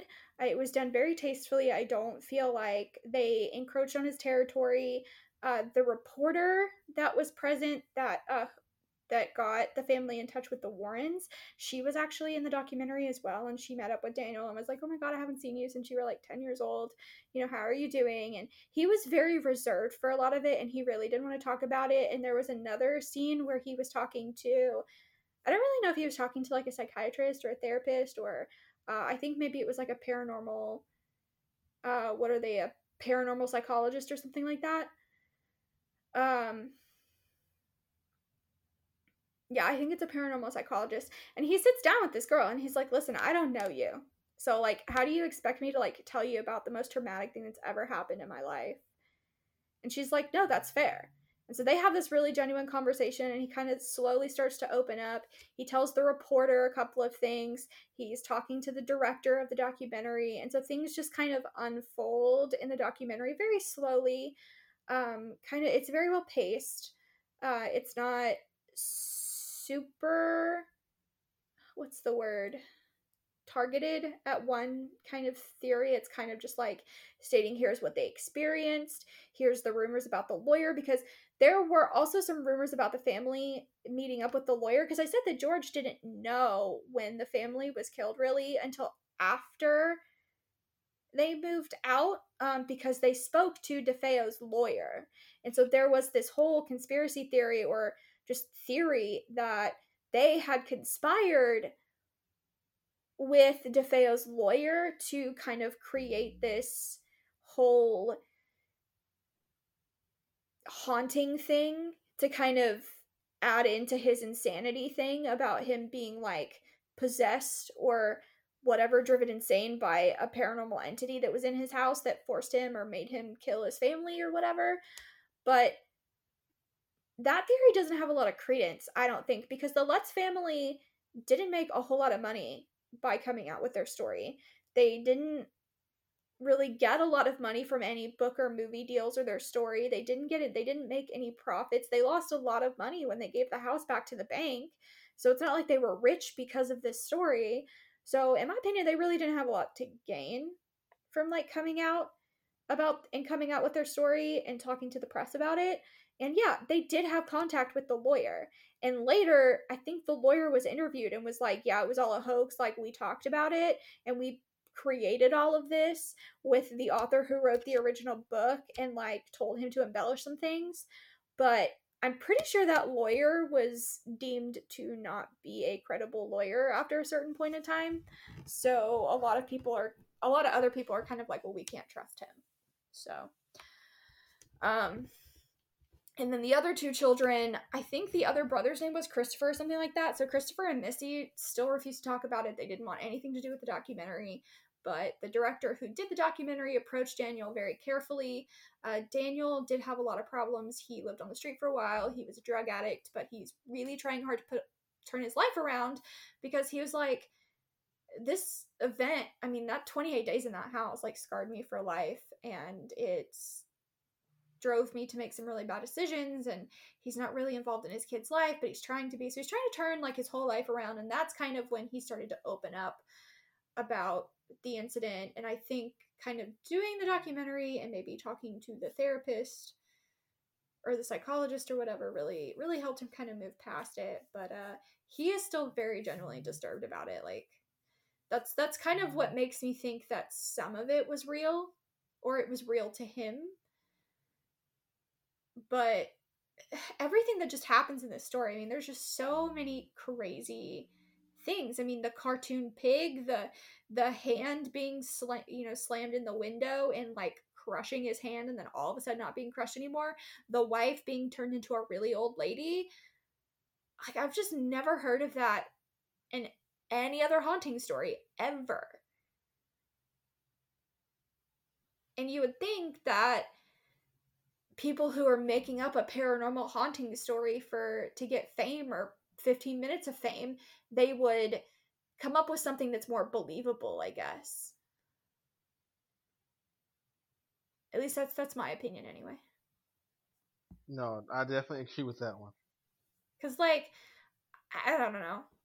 Like, the levitating and the beds moving and stuff, okay, and the flies, all right. All signs of a paranormal or all signs of actual genuine paranormal activity in a house, but how many times does a ghost present itself and change shape in front of somebody and then try to convince them to jump off the roof so that they could be their friend forever? I mean, I know that's a theory with like black-eyed kids or black-eyed children, but yeah. Or no, I think it is black-eyed kids. BEK, I think that's the acronym for it, but that's not a proven theory, and that's just, I think, a very select few people's theory. So I don't know, this whole story is just so outlandish that I'm like, I don't know, yes, somebody could make it up, but like if they were trying to get famous off of it, I feel like they would have went with something a little bit more believable. And they had 3 kids that they would have had to have like figured out how to coach to say all of this stuff, and I don't know, just doesn't add up to me. The murders didn't add up to me, and now this haunting or whatever it is doesn't add up to me. So it's just crazy. But yeah, Mom, not sure if you're aware of the actual true story of the Amityville Horror House, but there you go. There's always something. Yeah. I didn't know about the murders. I really didn't until I listened to the And That's Why We Drink episode. I just thought it was some crazy, like, poltergeist activity. But it was very clearly demonic in nature. Guys, this is why I drink apple juice. Guys, this is why I drink apple juice. You and your apple juice, I swear. No, like, I literally woke up last night multiple times, and I would do the same thing. I would literally get up, go to the kitchen, drink some apple juice, and then turn around and go back to bed. And then I'd wake up like 2 hours later and do the exact same thing. Like, it was a recurring cycle. So, again, I'm gonna keep referencing it. So if you just wake up and I'm just not there, you know what I'm doing. I'm just gonna get you a mini fridge for Christmas and just fill it with apple juice, so you can put it in your bedroom. There you go. And the funny thing is, once that goes, I'll be like, well, there it goes. But it's gotta be the ones with Donald Duck on it. Those are the best ones. Wait, the mini fridge or the apple juice? No, not the mini fridge. The mini fridge, I'll slap a giant Persona sticker on there. But Oh, okay. Actually, no. Based off how Arkansas is done, we'll slap some Arkansas stickers on there. But no. There's the apple juices that have Donald Duck on them, and they're $1, and they're like great. And so is the orange juices, but we're not putting orange juice in there. We're putting apple juice. Orange juice can go in the normal fridge. I have no idea what apple juice you're talking about, so I'm literally looking it up right now. Oh my god! Literally, it just has Donald Duck on it. That's the only thing. Where do you even buy this? It's hilarious because they're at the Dollar Tree. Oh, that explains it. Mm-hmm. Oh my goodness. This is hilarious. This is literally something out of the 90s.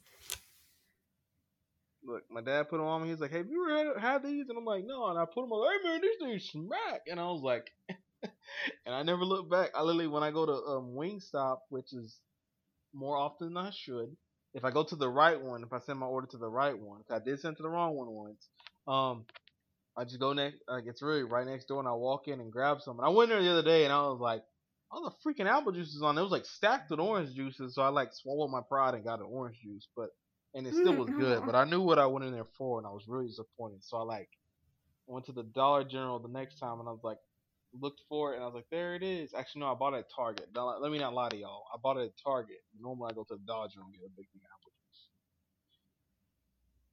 juice. I almost went in Target today. Yeah, but see the thing they is, didn't have what I needed. See the thing is though, I'll go into Target and be gone and done in 5 minutes. You might disappear. Very true.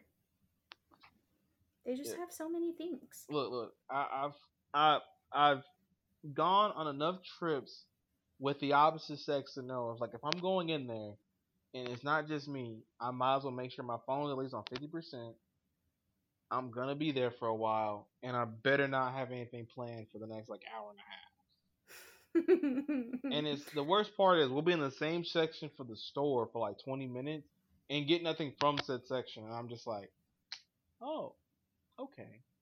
Target has very high quality stuff. True, but then it's if we don't get any of the high quality stuff, why was I in there for so long? Because it's an adventure. I mean, I guess it's when people go when me and my boy met in Tyler, because all of us were meeting in Tyler. He was he met me at the mall because we were going to beat everybody else in Tyler there by an hour and a half.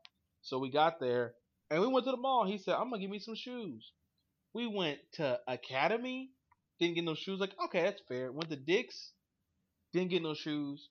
Went to all the places, and then all of a sudden it was sitting there saying, I don't know. I'm like, this was the whole point of the trip. We literally just killed an hour and a half for you not to get shoes.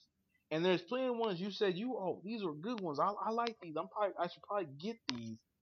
I literally went, ordered my boba tea. We went to another place, came back, and then my boba tea was ready. And I was and we're leaving. And I remember I was sitting there just finishing it up. We even went to another store real quick because I saw a Persona 5 poster. I didn't even get it, but I just wanted to look at it and see how it actually looked and if I wanted it. And I made that decision 2 seconds. And I was like, all right.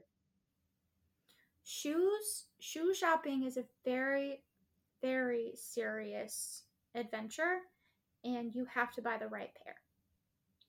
So I don't find anything wrong with that excursion. But no.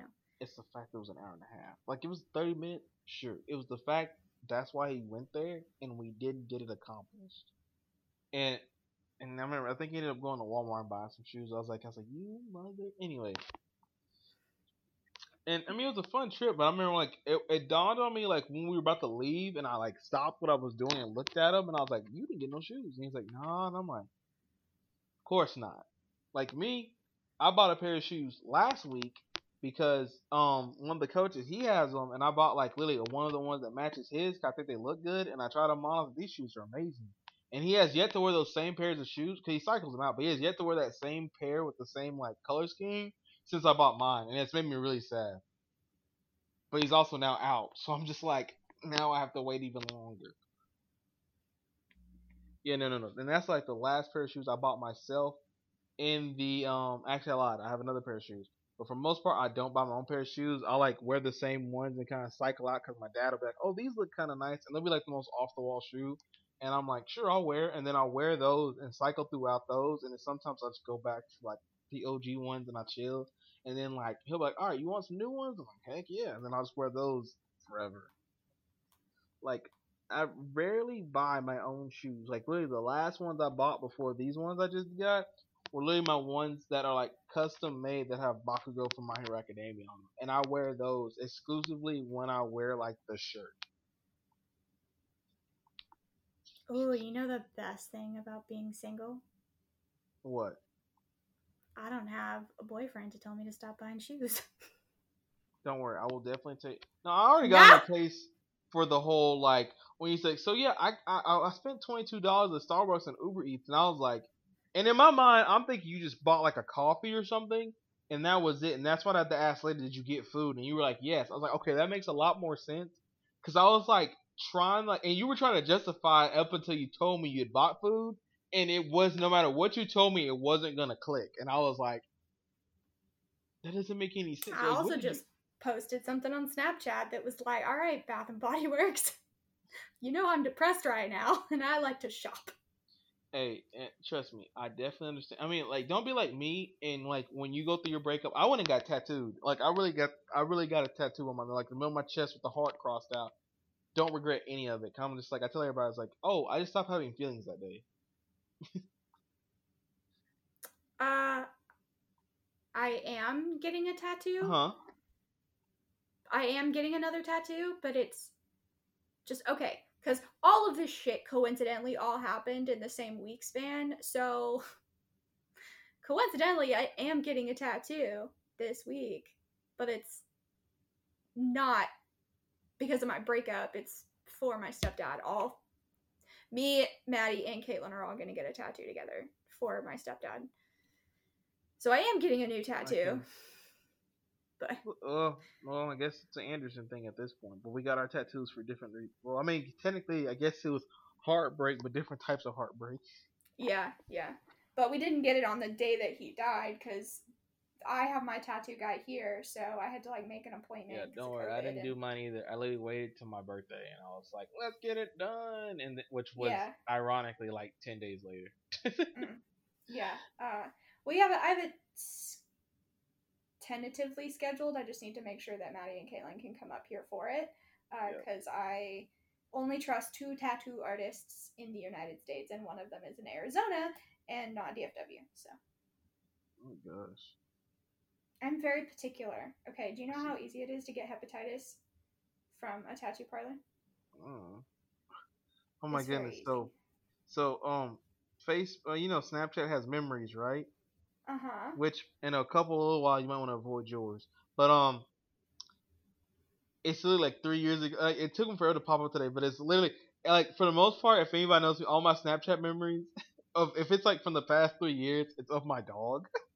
So like I'm going there and it's the first one's like is dad laid out on the air mattress watching TV and then there's my dog like right there like laying on him, and then the next one my dad had got up to do something in the kitchen and you just see my dog standing there waiting for him to go back to the bed. Yeah, all my Snapchat and Facebook stories are all gonna be my mom's dog because she's a Yorkie and his name is Killer. Of course. Is it the one you sent me? Yes. I completely kind of ignored what his name was. I just saw the Yorkie and I like zoned in on the fact that it was a Yorkie and I was like, see, everybody knows these are great dogs. And then there's like mine who's so like cute, a psychopath. So bad. Yeah. No. You're not gonna convince me that he's a bad Yorkie. You can convince me that he has his own way of running things. But I watched your sister hold this dog, and dance with him in the air by his like paws. Like she held him right, but I'm just sitting there, and that man just had to sit there and take it, and I'm just like, this is why he's mean. He's not mean. He's just He's not obedient.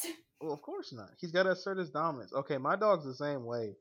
Like he'll listen, but good God, it's gotten to the point where I'm like, all right, we got it. My mom's like, you got sent to obedience school. It's like I literally will not do that. It's like let's get out of here. Well, Killer's been, and he's in training. But it's just so funny because my mom, like, all she wanted to do the morning after the funeral was sit on the couch and drink her coffee and watch the news. But Killer was like, I haven't seen you in like 2 weeks because you had COVID, and I was at Maddie's house with Maddie and Caitlin, and then you were at the hospital, and then you had funeral stuff. So like I wasn't home, and so like I want to play with you. And my mom was like, "Can I just drink my coffee first?"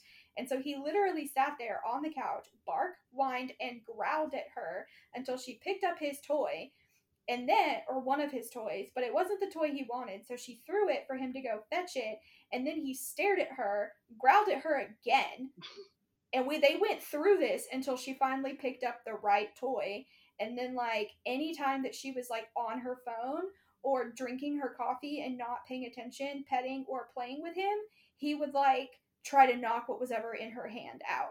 So like he literally got in her lap and like was scratching. You know how like they dig for things? Yeah. So he was doing the digging motion on her phone screen. Oh yeah, no, like my dog, if I'm playing the game, he'll eventually like kind of like try to wiggle his way and like nudge, and I'm just like, and he knows what I'm doing, so it just never gets old. And I'm just like, and he'll do that thing where like the digging, and he'll do that too, and he'll just like start doing it. At first, he'll like do that like little pet where he's trying to get you, and if you don't do anything, then he'll start doing it. And like I'll play Mm-hmm. with him for a little bit, because like in my case, I don't see him for a little bit, so I'll chase him around the house, let him do his own thing, and I go back to what I'm doing. I'm like, son, we just played for like 30 minutes. It's like I need my time to do this, and it's never really that bad if I'm doing anything that's actually kind of productive. It's just like if I have the controller in my hand, he knows I'm not doing anything that's productive. But if I have the laptop, he'll like wait longer and he'll be more patient. But if I was like the controller, he's like, no, no, no, no.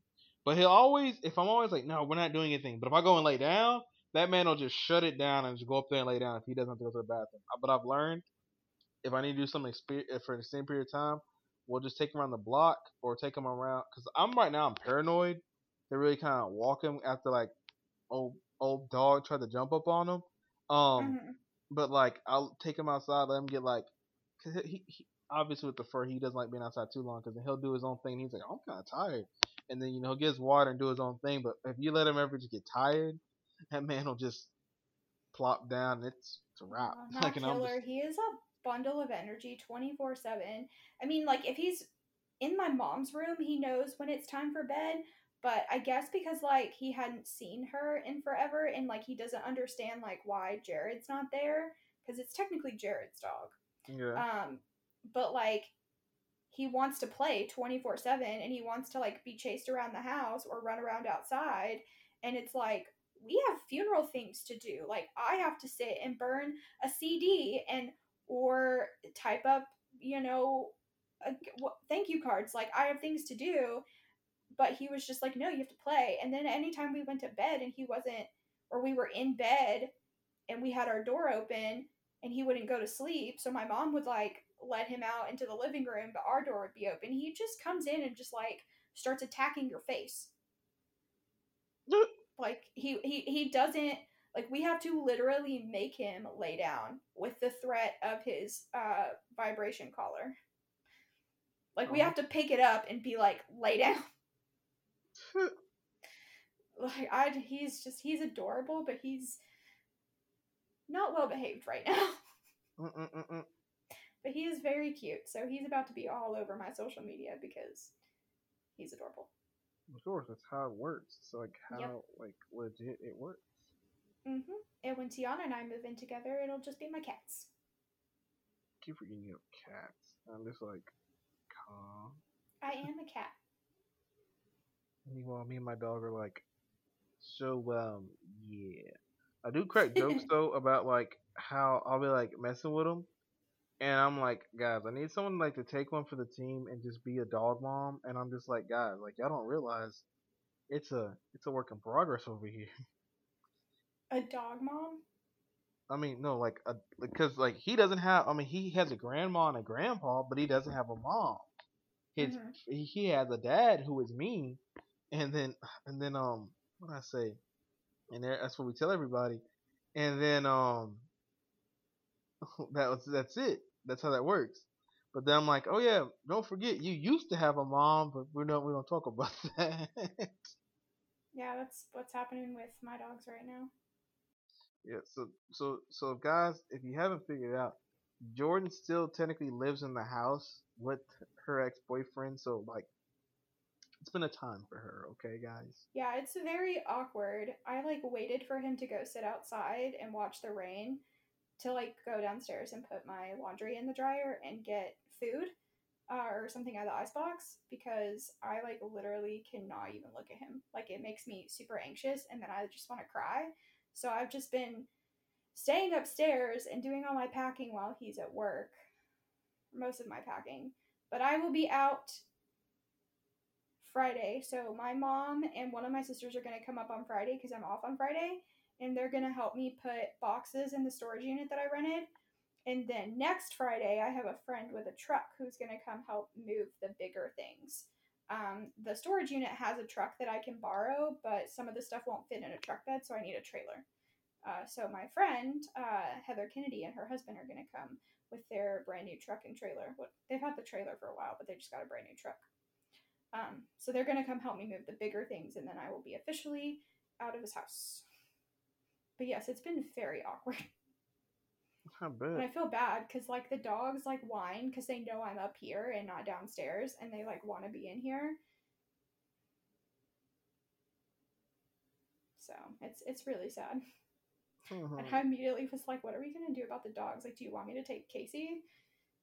Because like he's very attached to me." And with it storming and stuff, like I'm usually the person he wants to like cuddle and be right up under. And I mean we're recording, so I couldn't have him in here because he can't be quiet. But still, it was really sad. So I'm just trying to look at the bright side and be like, you get your cat back. There you go. Well, And there's you get to always go spend a month with your mom's dog. yep, aka the greatest dog breed of all time. But Yeah, I sent a picture to Tiana and was like, can we get one? And she was just like, no. aw, Well, she basically was just like, as long as you can promise that it's not going to hurt the cats and that we're going to train it really well, then fine, but it can't be a big dog. And I'm like, I literally just sent you a picture of this Yorkie. it's like This is what I would want. it's like aka the dog that isn't gonna get like humongous. Yeah, the cats will Even be the bigger big than this Yorkies dog. aren't even all that big. Yeah. And then she was like, all right, but if you get another boyfriend and move in with him, you taking the dog with you. I ain't taking care of it. Because she kept my cat because Jet is allergic to cats. Mm-hmm. But also, she's really attached to my cat. And her cat, or my cat was attached to her cat. And so I was like, I can't separate them. So Oh no, I'm not about to say no. Don't worry, it'll be fine. You're also not. Oh, I'm about yeah. to say it's like it's hilarious because I tell everybody like me and cats have no problem with cats. It's just they somehow all find me anyway, so I just kind of accept it.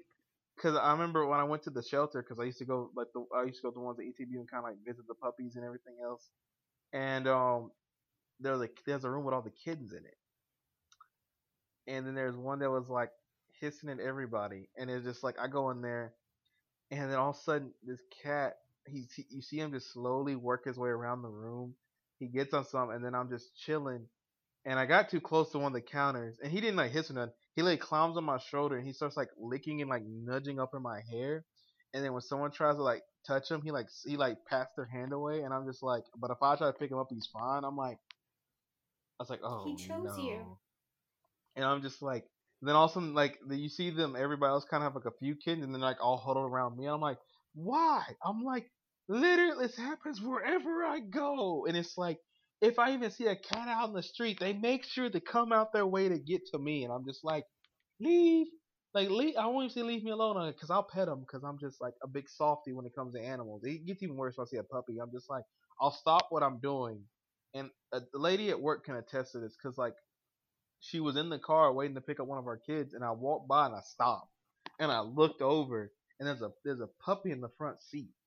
And all of a sudden, like she looks over and she just realized I was standing there, and she jumped for a second and she realized I was one of the coaches, and she laughed it off. I was like, I'm so sorry, I saw the dog, so I stopped and saw it, and then that's when she had seen me, and the I had to dog stop starts and look at your barking, and dog, I'm man. like, yes, I know I'm a stranger, it's okay. It's like, and then it stopped, and I was like, see, it's like there it is. Yeah, I'm a sucker for animals. As long as Yeah. it's not a snake, I have to hold it. But then there is one animal that, like, for whatever reason, he always barks when he sees me. He doesn't stop, and I'm just like, and it's my best friend Yorkie, and I'm just like, it's hilarious that it's a Yorkie, but it's more hilarious that it's my best friend's dog.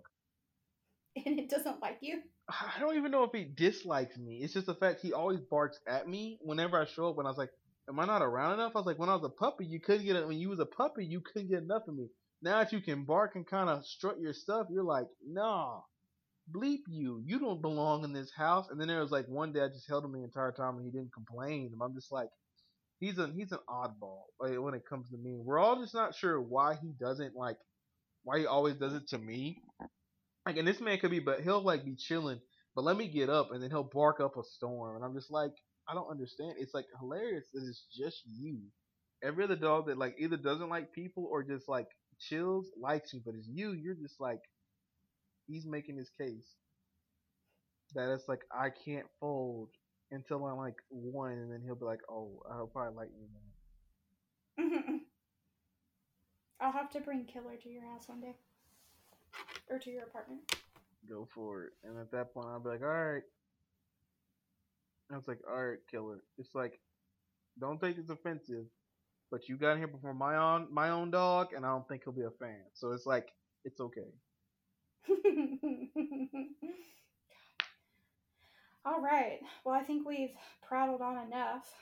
That's nothing new. It's like it went from our rant about how our week has been. Also, one of my kids that hurt his shoulder broke, and we found out he probably broke his collarbone, and I'm upset because he's actually one of our better Aw. seventh graders, and he's actually a good kid. Like the point he had the sling now today out, and I'm just sitting there like so depressed, and I'm just like, Oh, why'd you have to collarbone get break is hurt? not fun.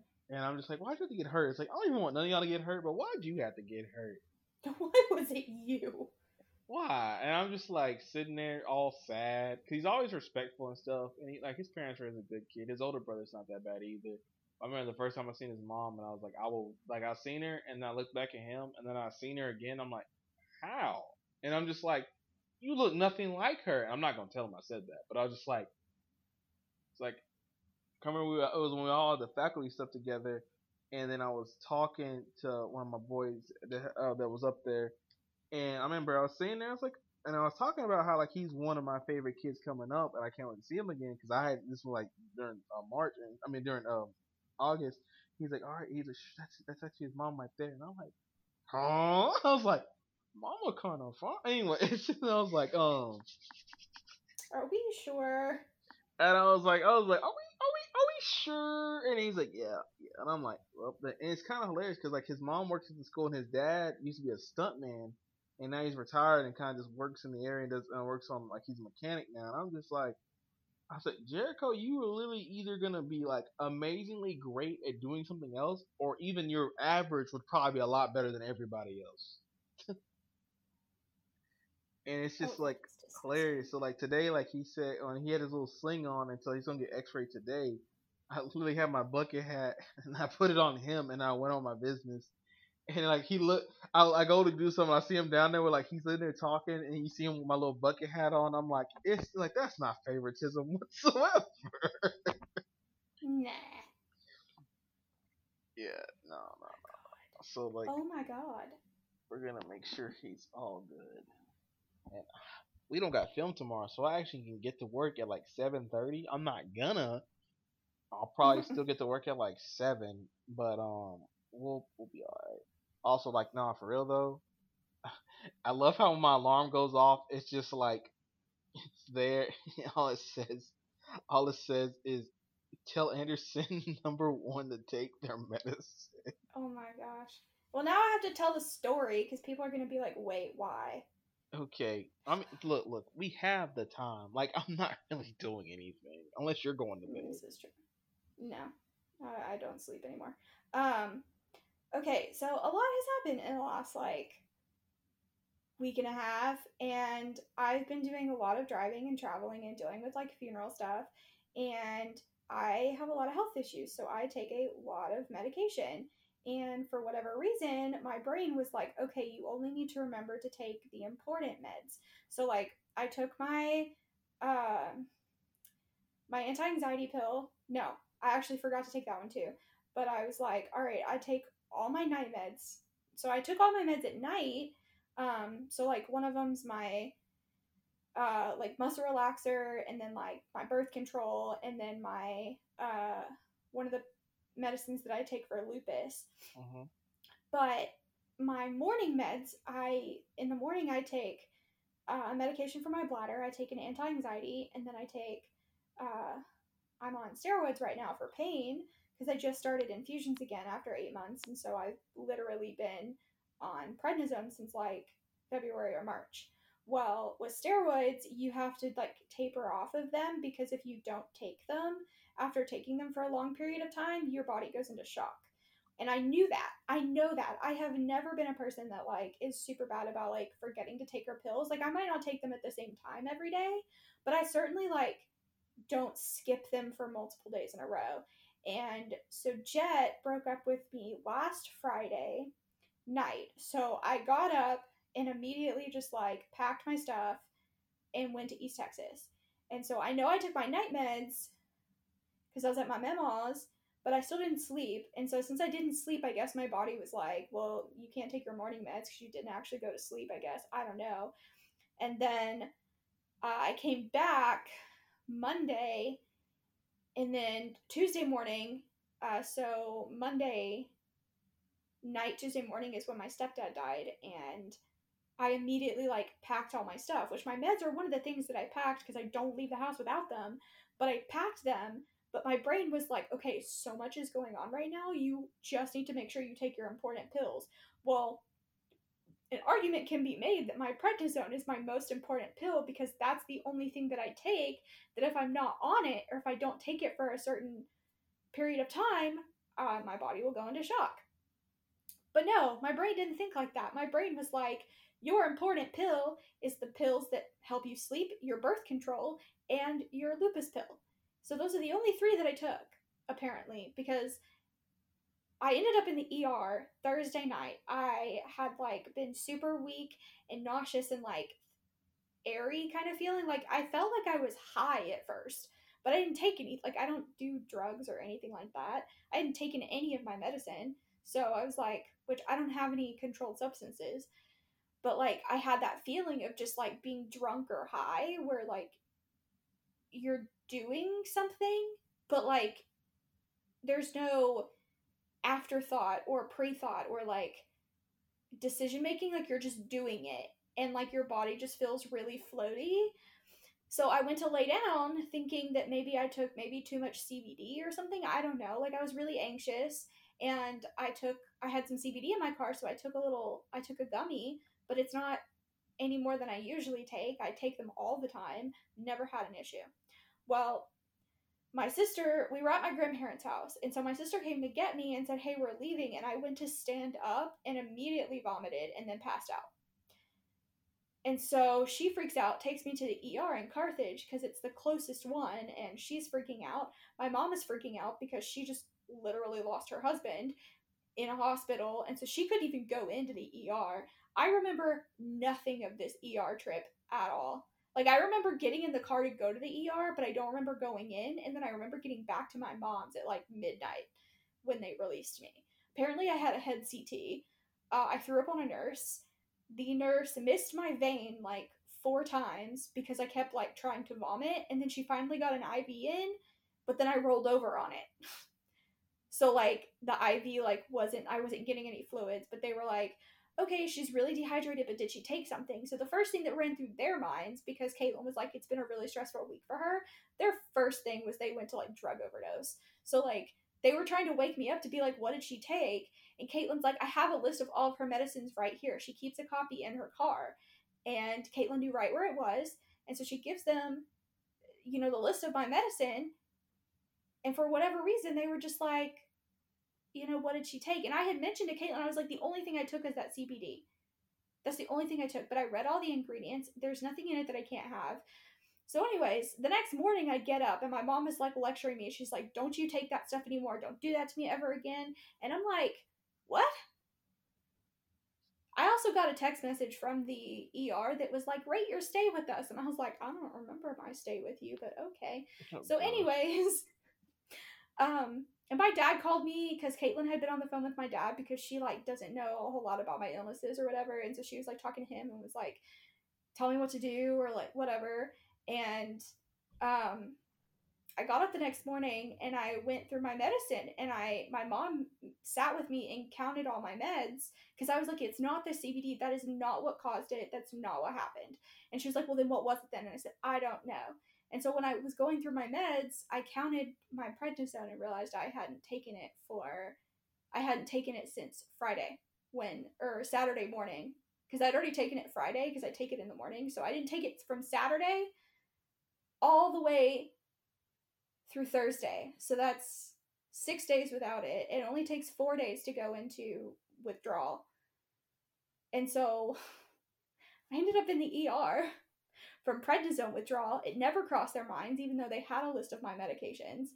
And Caitlin was on the phone with my dad. But as soon as I texted that to my dad and was like, I think this is what happened, he was like, oh yeah, that's 100% what happened. So now I was like telling DQ what happened, and he was just like, am I gonna have to remind you every day to take your meds? And I was like, no, this has literally never happened before. I have a lot going on, okay? But now he changed the name of his alarm to tell Anderson number 1 to take her meds. So that's why. Because he feels the need to remind me to take my meds. Yeah. Which is very sweet. Yeah, like at this point, it literally, like, I already get up at that time anyway, but it makes it so much easier to change it to that.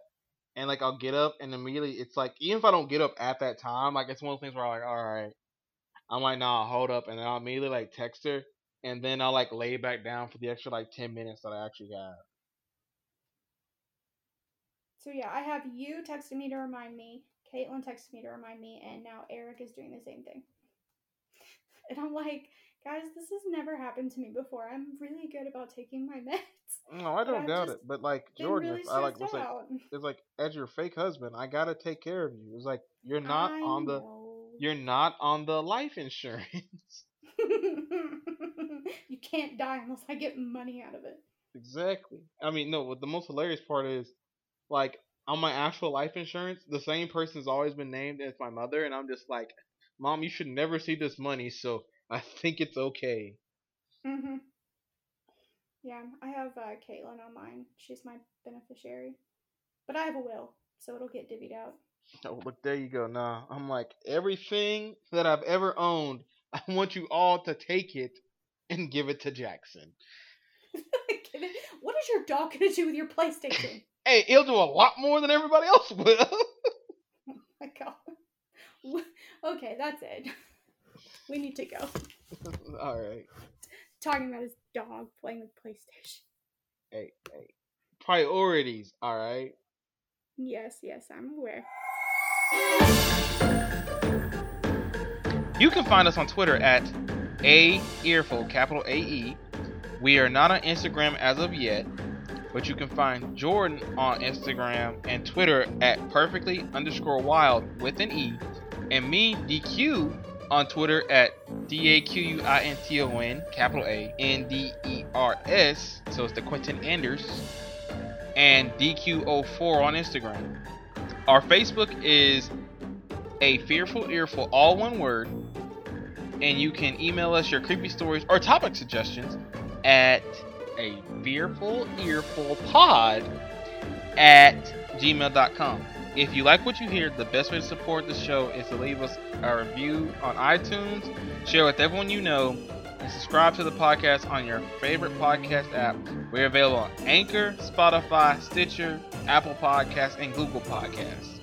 A Fearful Earful was created by me, Jordan Anderson, with co-host DQ Anderson. All of Fearful Earful art was created by Geraldine Anderson, my sister, and music is by One Wave, licensed through Premium Beat.